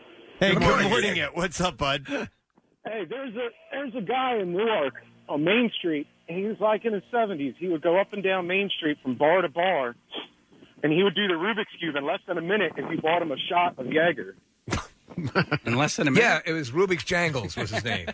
So you would mix it up and hand it to him, and if he could solve it within a minute, you'd have to buy him a shot. Yep, and you'd go down there. It didn't matter what time you would run into him. He'd just walk up and down Main Street and solve the Rubik's Cube for shots. Yeah, what a story. He was like in his late 70s, and he would be trashed, and he'd Of course do he it. would, because it's easy for him. He has the algorithms memorized, and I think he can eventually the locals are going to get a little tired of that. Hey, solve the cube for buy me a shot. Yeah. Wow. It's a good idea, It but is. I would think it would only last for so long. Wow, interesting. All right, well, I think it's cool that invention, that toy game, puzzle, whatever you want to call it, is still grabbing kids' attention. You figure they'd to be this day. well past that at this point. Yeah. And especially with there's video games and obviously everything that you can do with your phone and so on. The fact that they are still grabbing it and wanting, because it can be a Christmas gift too, which is a pretty cool thing. Our next guest is ready to go. Yes. Normally, and I'm sure he hears it in his sleep, I would play the Batman theme, but I'm not going to do that. Not going to do it? No, I'm going to play a different clip before we welcome Burt Ward on, okay? Yes. So I'm going to play this. Here we go. Baby on board, something, something, Burt Ward. Okay. Might be a nice change. For Yeah. I love that. Please welcome Mr. Burt Ward to the show this morning. Hi, Burt. Hello, citizens. Burt, did you hear the Homer Simpson clip we played at the beginning there? Absolutely. I remember when I did The Simpsons with Adam West years ago. It was amazing. I couldn't believe it when they came out with that clip. It was hilarious. I couldn't believe it.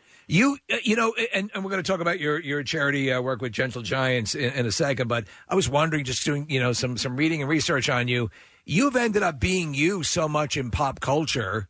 It's got to be wild to constantly be called on to pop up in these shows as you. That's right. I'll see what was interesting. There was 1,100 young actors that tried out for the part of Robin. When they selected me out of 1,100, they said to me, Burt, the reason we selected you, because in our mind, forgetting television, if there really was a Robin, we think you personally would be it. So we don't want you to quote act. We want you to be yourself and be enthusiastic, which I have no problem doing. And so that's what I did for 120 episodes. It's wild that it's stayed obviously as robust as. Let's talk quickly about because we do want to give it its attention. Gentle Giants, your work. You do a lot of animal welfare work. Explain what's going on here with this. Yeah. Okay, for the last 26 years, my wife and I have operated the world's largest giant breed dog rescue, okay? And in the course of saving more than 15,500 dogs. Wow. Everyone would have been put to death if we hadn't been there, okay? We developed this food called Gentle Giants, and dog and puppy food as a charity. In other words, we don't take any salary from this. But what's important to your listeners is that we have dogs living up to 27 and a half years. Wow. No one else in the world has been able to do this. I mean, not just one dog. I'm talking about we have hundreds of dogs that are living into their 20s. We have thousands of dogs that have doubled their average lifespan. This is our charity. It's available all across the country in Target and Walmart and other stores. But we've just now come out with our cat food, a Gentle Giant's cat and kitten food. Again, we take no salary from this. But what's so interesting, the reason we developed cat and kitten food is that we found that two of our cats, one lived to 31 years old, one lived to 32, eating our dog food. So I mean, that's got to be Bert. That's got to be at like world record level. I mean, that's insane. It is. But cats do need a little more protein and other things. So now we took that incredible formula that we use for dogs, converted it as well for cats. So we now have both a cat food and a dog food. And we've made it available in time for Christmas for all these people. You know, I don't know if you know this. You realize how many people are taking animals out of shelters because of this whole COVID pandemic. In other words, they're having to stay at home. So they're keeping animals with them that they're taking from shelters, saving their lives, which is incredible. And now our new cat and kitten food is available online at Target.com and at GentleGiantsPetProducts.com. Again, this is our charity. We take no salary from this, but we love animals, guys. Well, this is right. Live longer and healthy. This is right up my alley. My wife has her own pet charity. It's Max Fund for homeless and feral cats. And we're definitely tied into all the rescues in Philadelphia and the surrounding areas. And this means a lot because pet owners in general look for the foods that have something that's going to provide benefit. You're being pulled into multiple, all these different directions by these different companies promising they have the best food. So this sounds something like and I'm seriously saying this, I'm going to check into, because to get a cat to live that long is pretty amazing with a good quality of life. So, well, let me tell you how we do it. Let me tell you how we do it real quickly. What makes us different from all the other companies that are in for making money is that we don't fill our food with fat and we don't coat it on the outside with the greasy fat. Yeah. And if you feel dog food or cat food, you always got that kind of a greasy feeling in your fingers when you touch it. It's slight, but it's still there. That shortens their lives, but it makes them eat more food to make you buy more food. We don't do that. Our food is dry, pure, all nutrition, no GMOs, which is the big thing, which is causing cancer. GMOs, genetically modified organisms in food. So we don't do any of that. Our food is pure nutrition, and this is what we've done because we love animals, and this is our charity. Well, it's great stuff, and I applaud. I'm seriously going to look into it because I've actually been shopping around and looking for different pet food. So to do that and do what you're doing is great. We have to ask, of course, about obviously all the other stuff. And I was doing a little bit more investigating on anything you like, citizen.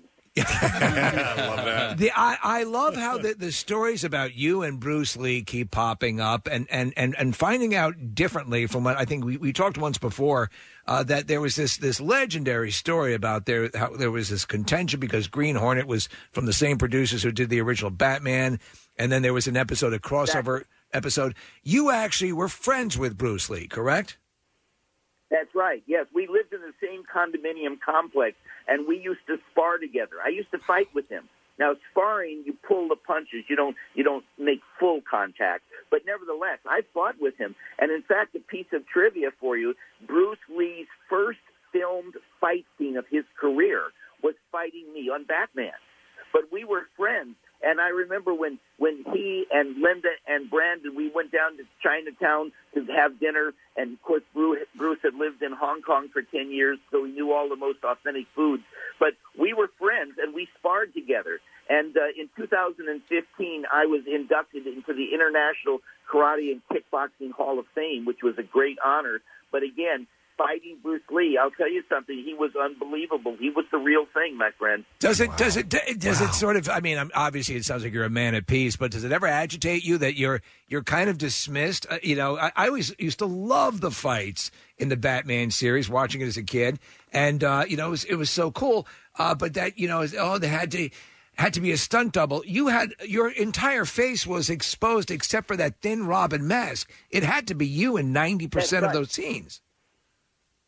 Exactly. But I'll tell you, I love the fight scenes. The ones that I didn't care about were the explosions and the second-degree burns and the broken nose and the trips to the emergency hospital because it was such a dangerous show to make. And I would always say, well, wait a minute, why aren't they using my stuntman? Well, he doesn't look like you. I said, oh, my God. And then I keep me having coffee with Adam West while I'm on the way to the hospital. Were the stuntmen making more for the I guess they call them gags or stunts like that? And so they just figured let you do it and just pay you a regular salary? No. Well, no. They did. They got a lot of money. In fact, on the first day, I was in the Batmobile coming out of the Batcave with a stuntman, and he said, "Hold on," he says, because the good news is, he says, the more broken bones I get, the more money I get. I said, well, that's not very comforting, But it's because of my mask, because they always seem to be closer to me. They position the camera, like in the Batcave and some of these other things.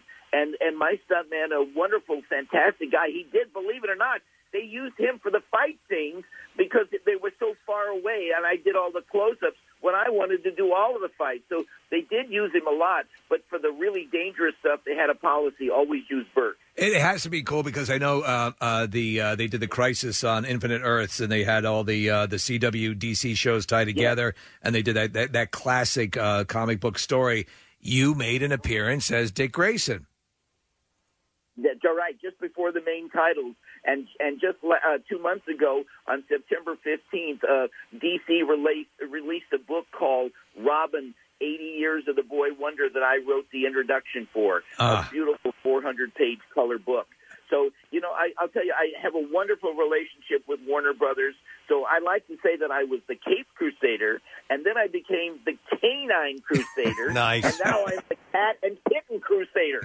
It all ties together. When you're saving lives, it doesn't matter whether they're human, feline, or cat or dog. No, nice. I think it's tremendous. And I'm seriously, I'm not. I'm going to look into this cat food because the quality stuff is sometimes hard to come by. I commend you. We all commend you for your work for animals and just in general.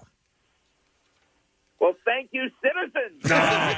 You're the best, Burt. Good luck with everything. Gentle Giants dog and cat food. Target, you'll be able to get it. Thanks so much, Burt Ward. What a nice guy. One more time. Baby on board, something, Burt Ward. That was the B Sharps episode. I would like to have asked him, if he has seen Once Upon a Time in Hollywood. Not that he had anything to do with the whole Manson thing, but it was of that time. Yeah, of those stuntman in Hollywood and working in that whole scene. And he was, it was a hip show, man. It was the trendy show. It was the pop culture show. Yeah. It was Andy Warhol. People like that were all. This was this is really cool. And as a little kid, I was like, oh my God, this is real. Yeah. I wasn't getting a lot of the comedy that was part of it that was meant for the adults to watch who found it hilarious. Right. But it was all part of that. And there was a documentary about Adam West in that time. I mean, at the height of pop, they were banging people right. I'm sure they were. He was going crazy. Yeah. And so they never. It never got that much away from them, but the studio would always be like, when you're going to this Batman day in Little Rock or whatever, try to leave some people unhumped. I always dug Robin. I always thought he was cool. Yes. Batman was he's the supreme, right. He's the head honcho, but Robin couldn't be a slouch. He was his right-hand guy. He was a badass. And Robin eventually got... Even like with Teen Titans, recently ended up coming into his own. A more prominent, is more prominent character, cool character, and the evolution of the character. Yeah. Well. They pay him, tribute in Batman Forever, with the holy rusted metal. Yeah, holy metal, Batman. That was great. Real quick, before we take a break, I do want to mention we have a new Daily Rush video. It says, Preston spatchcocked a turkey. You have to bone it. Also, a bonus Gary Lauer call-in. Oh, wow. Has Gary Lauer ever been on it? He had to have been on it. He's on our Daily Rush video at one time or another. So you can now watch it at PrestonandSteve.com, and it is sponsored by Punchline Philly, Fishtown's first comedy club, restaurant, and bar. We're going to take a break, and we'll be back in just a second. I got some beef foul stories I think you're going to like. We'll come back with those, so make sure you stay with us. 93.3 WMMR has been to some strange places. And now we're at radio.com. Come visit. Now, WMMR presents Preston and Steve's Bizarre File. We go to the well one more time. It is brought to you by OmahaSteaks.com. Type Preston in the search bar. You get exclusive deals, including the Deluxe Grillers Assortment, which includes 4 free burgers and a free digital meat thermometer. It's a thermometer. It's a thermometer. It's very flamboyantly dressed. OmahaSteaks.com. People who flocked to Auckland Atas Square on Saturday in hope of some free cash have been left angry. This is in Australia. And also out of pocket and injured. The event by the Safety Warehouse was marketed as, quote, this is in New Zealand, not Australia. What the hell am I talking about? As New Zealand's first ever mass cash drop, with a promise of actual money flying from the sky to the tune of $100,000. What could go wrong? Well, people turned up in the hundreds after securing free tickets, but when the cash started raining down and people realized fake money was coming down, things started to get really, really ugly. Member of Parliament Ricardo Menendez was there. He stumbled on the event by chance and said it got pretty violent after the crowd realized what was happening. Of course. He said he saw people getting trampled as the crowd scrambled for the fake money, with some sporting cuts. Wayne Lynch, who was there, drove all the way up. He spent $120 on gas alone and he thought he would be more than compensated by the cash giveaway, but he realized that wasn't the case when he caught his first 2 notes and spotted that they were fake. Instead of legal tender, the, quote, cash gives the bearer 30% off orders from the Safety Warehouse. Holy Jesus. So it was a coupon. Yeah. They sell PPEs. It's a crummy commercial. Lynch said he's now stranded in Auckland with no money to get back home. He was also hurt in the crush of the crowd, too. He said, I was stomped on, and they were throwing the money. I had a whole pile of people on top of me. Menendez said that he was concerned there weren't appropriate safety measures in place. How do you even get away with something like that? Yeah. On the Safety Warehouse's now deleted Facebook page, more than 2,000 people had registered their interest in the event. The business said that it had been a massive year for them. And they said, we are the people's company and proud of it. So we're dropping $100,000 in value from the sky. 12 p.m. Saturday the 5th. Yes, actual money, it said, will be flying from the sky. If it says in it actual money, you've got to drop actual money. That is correct. So I'm wondering how this is going to wrap up. Oh, I'm sure in court. The call of nature can come at any time, and for one FedEx driver, that call came while making her delivery rounds, but it was her decision to relieve herself in a customer's garage port that caused the most shock. The homeowner who captured the indecent act didn't want to go on camera for safety reasons, but they told a television reporter that she was just as shocked as the rest of her community, especially since it occurred in broad daylight. Was it full menu items, or was it just one? I don't know if they pooped or not. But this time of year is incredibly busy for delivery services with so many people buying Christmas gifts online. Many companies bring on extra drivers to help with the surge in packages. In a statement, the company said the behavior depicted in the video is unacceptable and inconsistent with the professionalism FedEx ground service providers demonstrate every day. The company added that the driver at the center of the debacle is no longer working with the company and offered up an apology to the customer as well. Melissa Ashby says that she and her neighbors had noticed some inflatable holiday displays were slashed over the last few days. On Thursday morning, she found her Santa inside a helicopter display deflated and ruined. Well, Ashby checked her surveillance camera, was going to try and catch the vandal. Sure. It was a bear. Oh. Did you see the footage? It's pretty wild. Yeah. Because the bear doesn't know what the hell to make of it. Ashby said, honestly, when he turned around and actually went after the front and went after it twice, it was kind of scary. Fairfax County, by the way, and Virginia wildlife officials say that neighbors in the Fairfax Station area reported bear sightings in November. According to experts, bears are more curious than dangerous and are often attracted by unsecured trash and bird seed, but they were going after the inflatables this time around. Just days after some 50 Christmas trees were stolen from a local hardware store. Hardware store? The Spokane Police Department said that it had arrested a real-life Grinch who stole from them. Upon reviewing store security video, it was clear the incident happened around 3:30 a.m. when someone packed the trees into a trailer. A post on the store's Facebook page asked the public to share any information they might have with the Spokane Police Department. And it led to an investigation to the arrest of Eli P. Van Sickle. After his arrest, Van Sickle told police where the trailer was used and the burglary was stashed, leading to the recovery of the stolen trees. He was in the warehouse with Foghorn Leghorn. Yeah, right? Doesn't it sound that type of name? Eli P. Van Sickle. Say, where them Christmas trees at? Van Sickle has a felony record and was jailed on suspicion of burglary and theft. 50 trees. 50 of them. All right, and one more story. I love this one. A bald Kentucky man caused a disturbance at a salon after he asked a worker if she, quote, had a product to bring his hair back, and she told him no. Jeffrey Trent was arrested after allegedly causing a disturbance inside a salon in Lawrenceburg.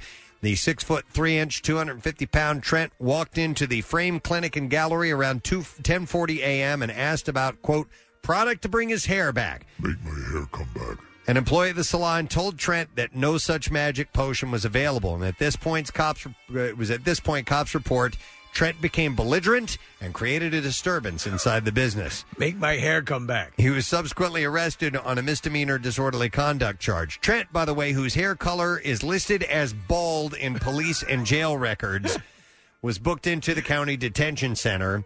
In an unrelated case, Trent, who remains behind bars, is facing charges for arson, criminal mischief, and violating a protective order as well. So he's a swell guy. Oh, yeah. That is all I have today in the Bizarre File for you. We have another break to take. When we come back, though, we have your chance to win something. We're going to give away digital download of Tenet, if you haven't seen that yet, and that is for the correct answer to today's lesson question. You've been paying attention? You retain the information you've heard? We will find out shortly. Let's get trash and music news. Stay put. Not only can you hear Preston and Steve, you can see them too. Check out the Weekly Rush on Xfinity On Demand. New episodes, you guessed it, weekly.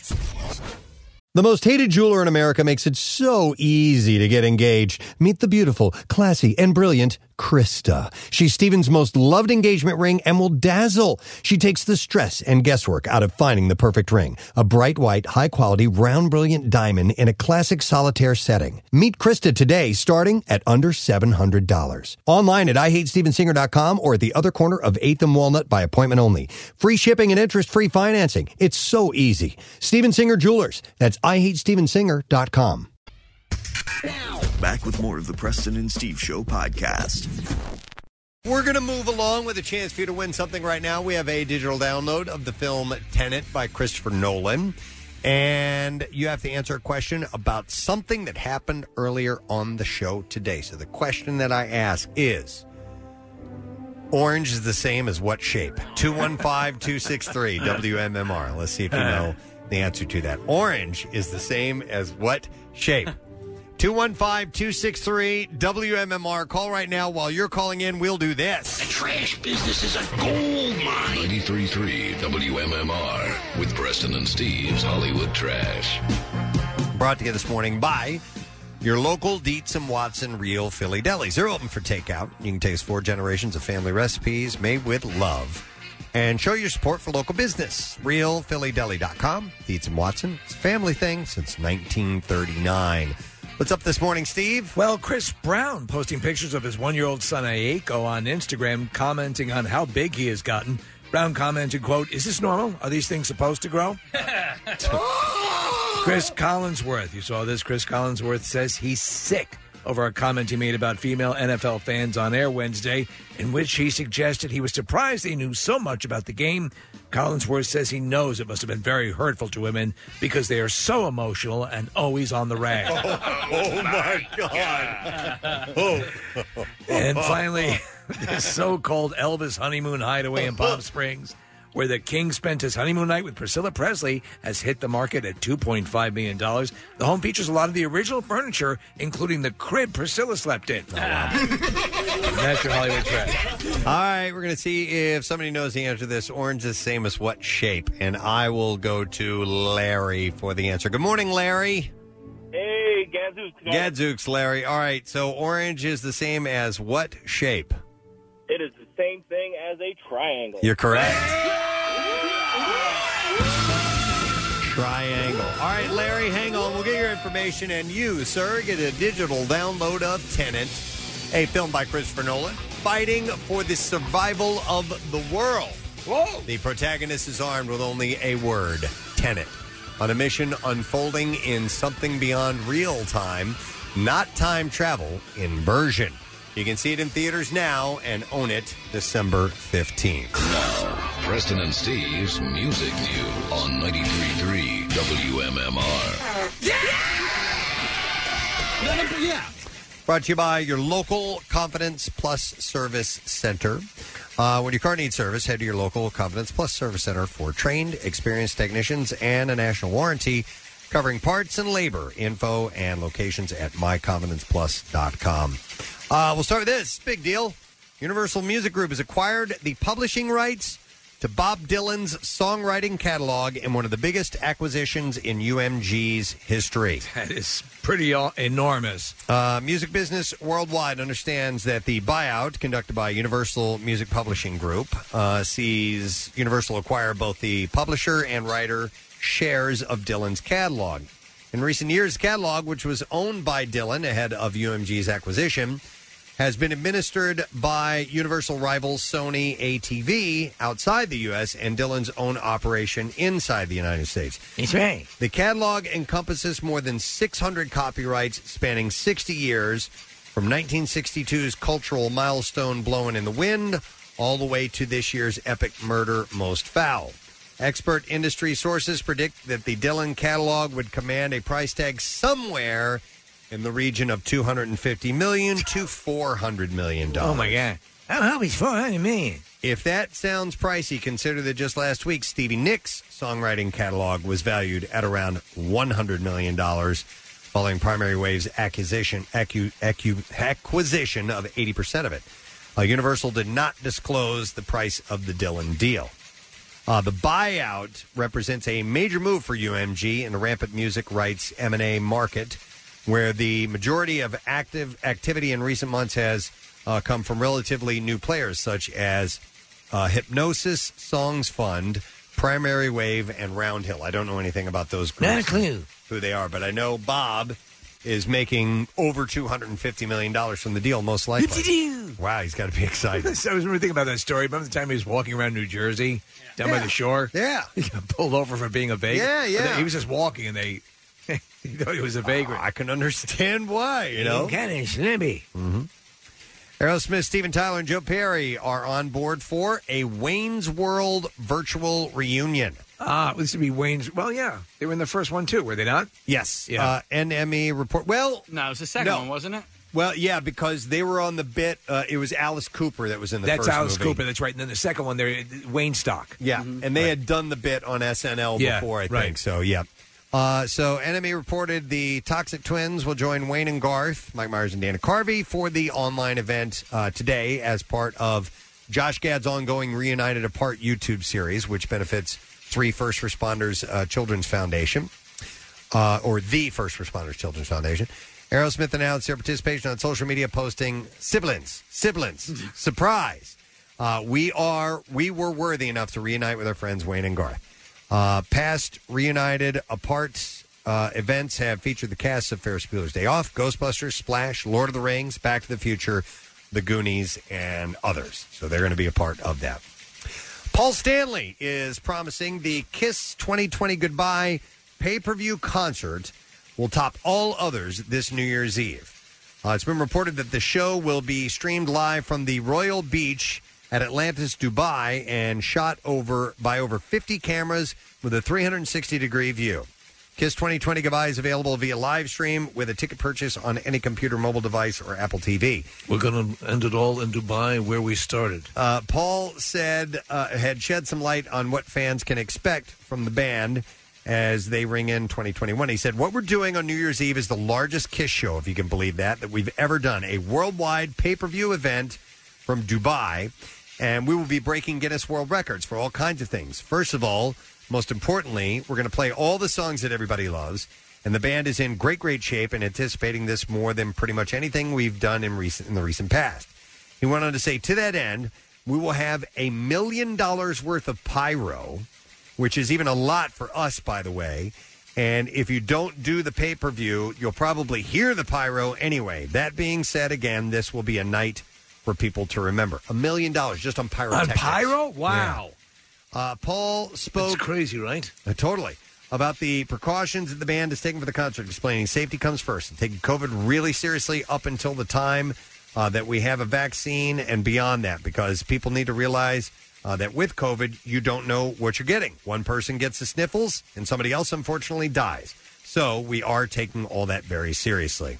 He said the most important thing to us was to make sure that the people involved, 500 workers putting this thing together, 3,000 people attending at a safe distance, and yours truly, we want to be safe, and that was paramount to us. So that's going to be a New Year's Eve pay-per-view event, which should be pretty cool. That is pretty wild. And the last thing, Motley Crue has released a line of hot sauce. Yeah! Yeah. Finally! The gift set features 6 different sauces, with names like Shout at the Devil, Live Wire, Dr. Feelgood, Primal Scream, Wild Side, and Home Sweet Home. It's a perfect gift. I'm going to put this in a basket with my rat bath beads. Your rat what bath beads? Bath beads, yeah. Oh, my God. I love it. And Europe skin peel masks. Absolutely. Those are the great. Best, yes.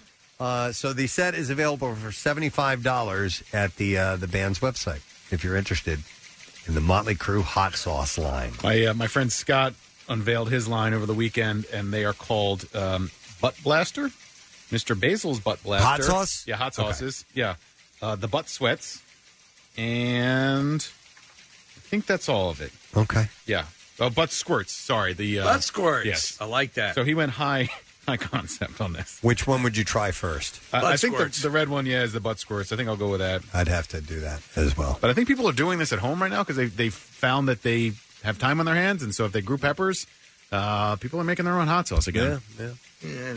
What can go wrong? Yeah. People are making all kinds of homey stuff. So, yeah. But I wouldn't put it past hot sauces. Remember banana bread, guys? Remember that was a thing?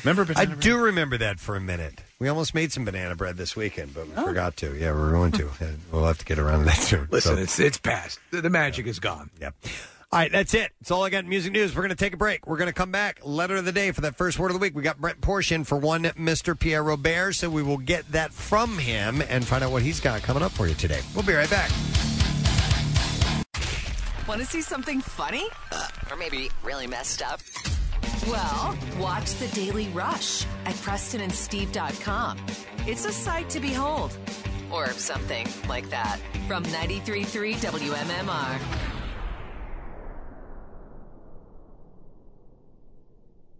Preston and Steve Show, about ready to come to a close. I would like to thank our guest, Mr. Bert Ward, for being on the show this morning. Baby on board, something, Bert Ward. He was promoting Gentle Giants, which he handles this dog nonprofit organization, and they have their own dog food. But he was more than happy to go into all kinds of Batman stuff and just talk about whatever from that time. No, period. it's great. Really nice. We'll get him another time. Absolutely. You can go to gentlegiantsdogfood.com and gentlegiantsrescue.com. So it was cool to have him on.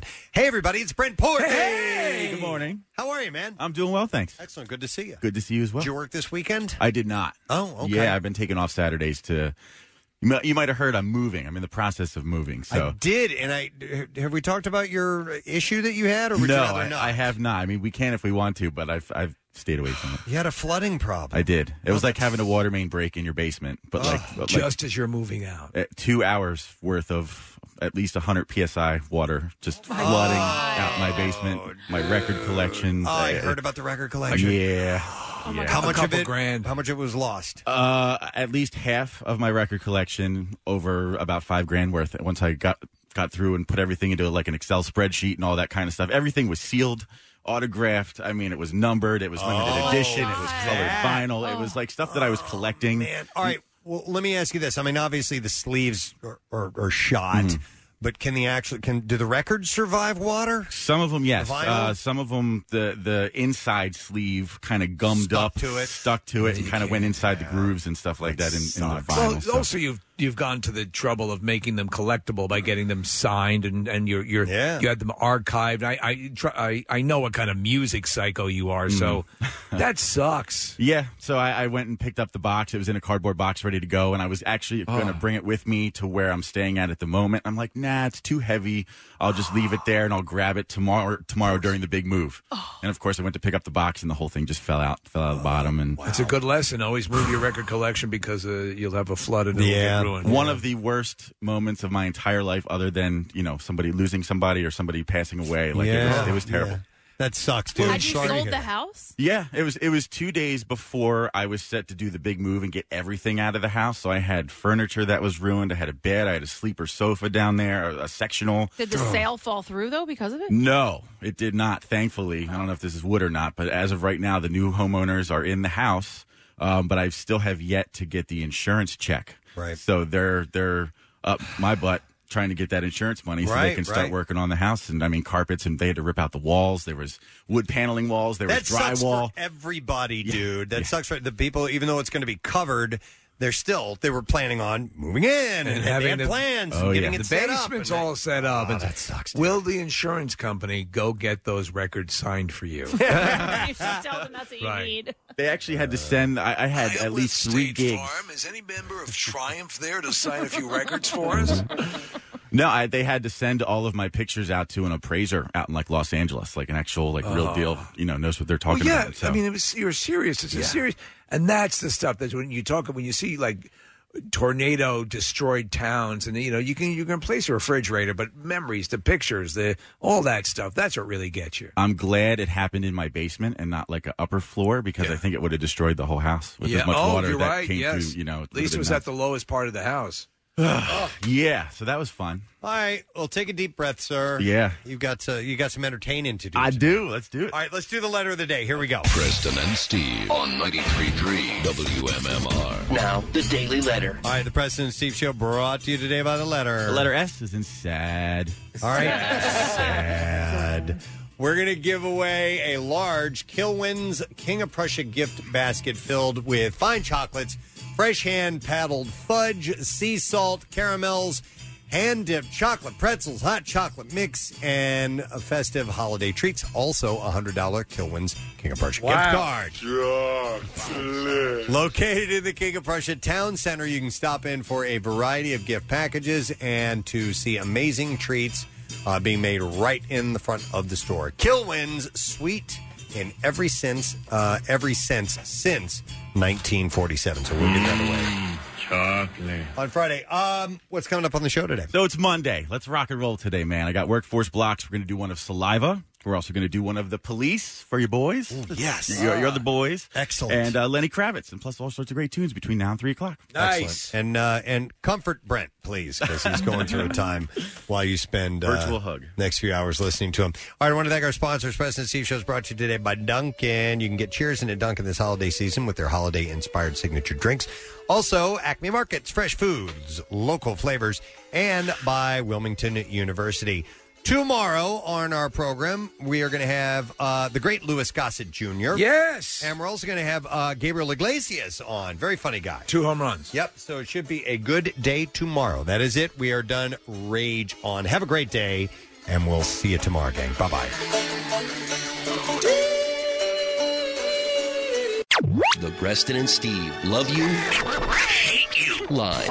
Hey, I'd like to give a good old you to everybody on my team. It is your job to move the inventory, not mine, but Since you lazy pieces of shit won't get off your asses, I'll just do it myself in between wiping your noses for you bunch of little babies. Next message. From the makers of Hand Goo. I feel like choking my chicken tonight, choking my chicken tonight. Next message. You know, we have this social distancing thing, which is actually pretty cool because you don't got some other right up your ass. How about we practice the same thing in traffic? And maybe we could actually flow along a little bit better, you stupid. The Preston and Steve Love You, Hate You line. Call 484-434-1333. MMR rocks. Brought to you by DellToyota.com and DellChevrolet.com. Jack, sell them for less.